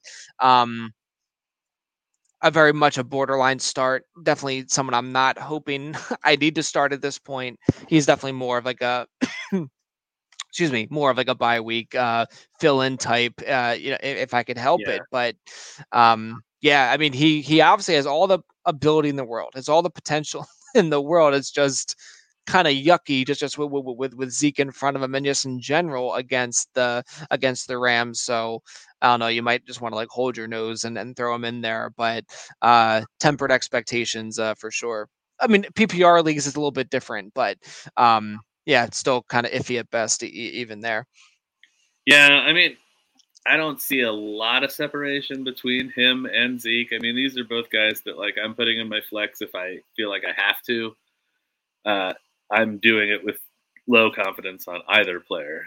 So I like that. Yeah. That's a good way of putting it. What it is, I guess. For sure. All right. Well, that wraps up the week 5 slates. I just want to thank Dave for coming on again here. Please follow him at Dave Fantasy. You will not be disappointed by him or his content that he puts out. So why don't you just remind everyone all the things that you got working on here this year, Dave? Yeah, absolutely. Well, you can find everything that I do if you do follow me on Twitter at Dave Fantasy, but I am writing a weekly column for In Between Media. That's in-betweenmedia.com. And so you can find that's every Wednesday. I incorporate my lifestyle advice with a parenting spin, because I am a father of twin girls, and I give you deep league starts for when you're hurting in your 16 plus team leagues. And then every Sunday night, I write a recap that gets published early Monday morning for 4 for 4 fantasy football. It's just a recap of the notable things that happened the Sunday before. It is one of the free articles on the site, so you do not have to have a subscription to read it. So, take that for what it's worth. You can read some of my biggest takeaways from Sunday. Yeah, that's awesome. That's a phenomenal site, obviously, and then they got themselves a good one for sure. But yeah, I really can't state enough how big of a fan I am of just the In Between Media team and all their content in general. I always get a lot out of not only the great advice, but just like the lifestyle stuff. I just find completely fascinating that keeps me coming back. So glad to have another one of the team on the show. Of course, we've had Seth and Scott and Joe Griffin, and now we have at Dave Fantasy on from that amazing crew. So Dave, once again, I appreciate you for coming on. best of luck with all your teams this week, and best of luck to the Steelers and Kenny Pickett. Hopefully he can survive the next few weeks here. But yeah, appreciate you coming on, and I appreciate all your insight. It was fantastic. Hey, thanks a lot. Thanks for having me, Steve. I had a good time. Of course. Yeah. All right. So I'm Steve. That's Dave. Thanks for listening, and keep climbing, everybody.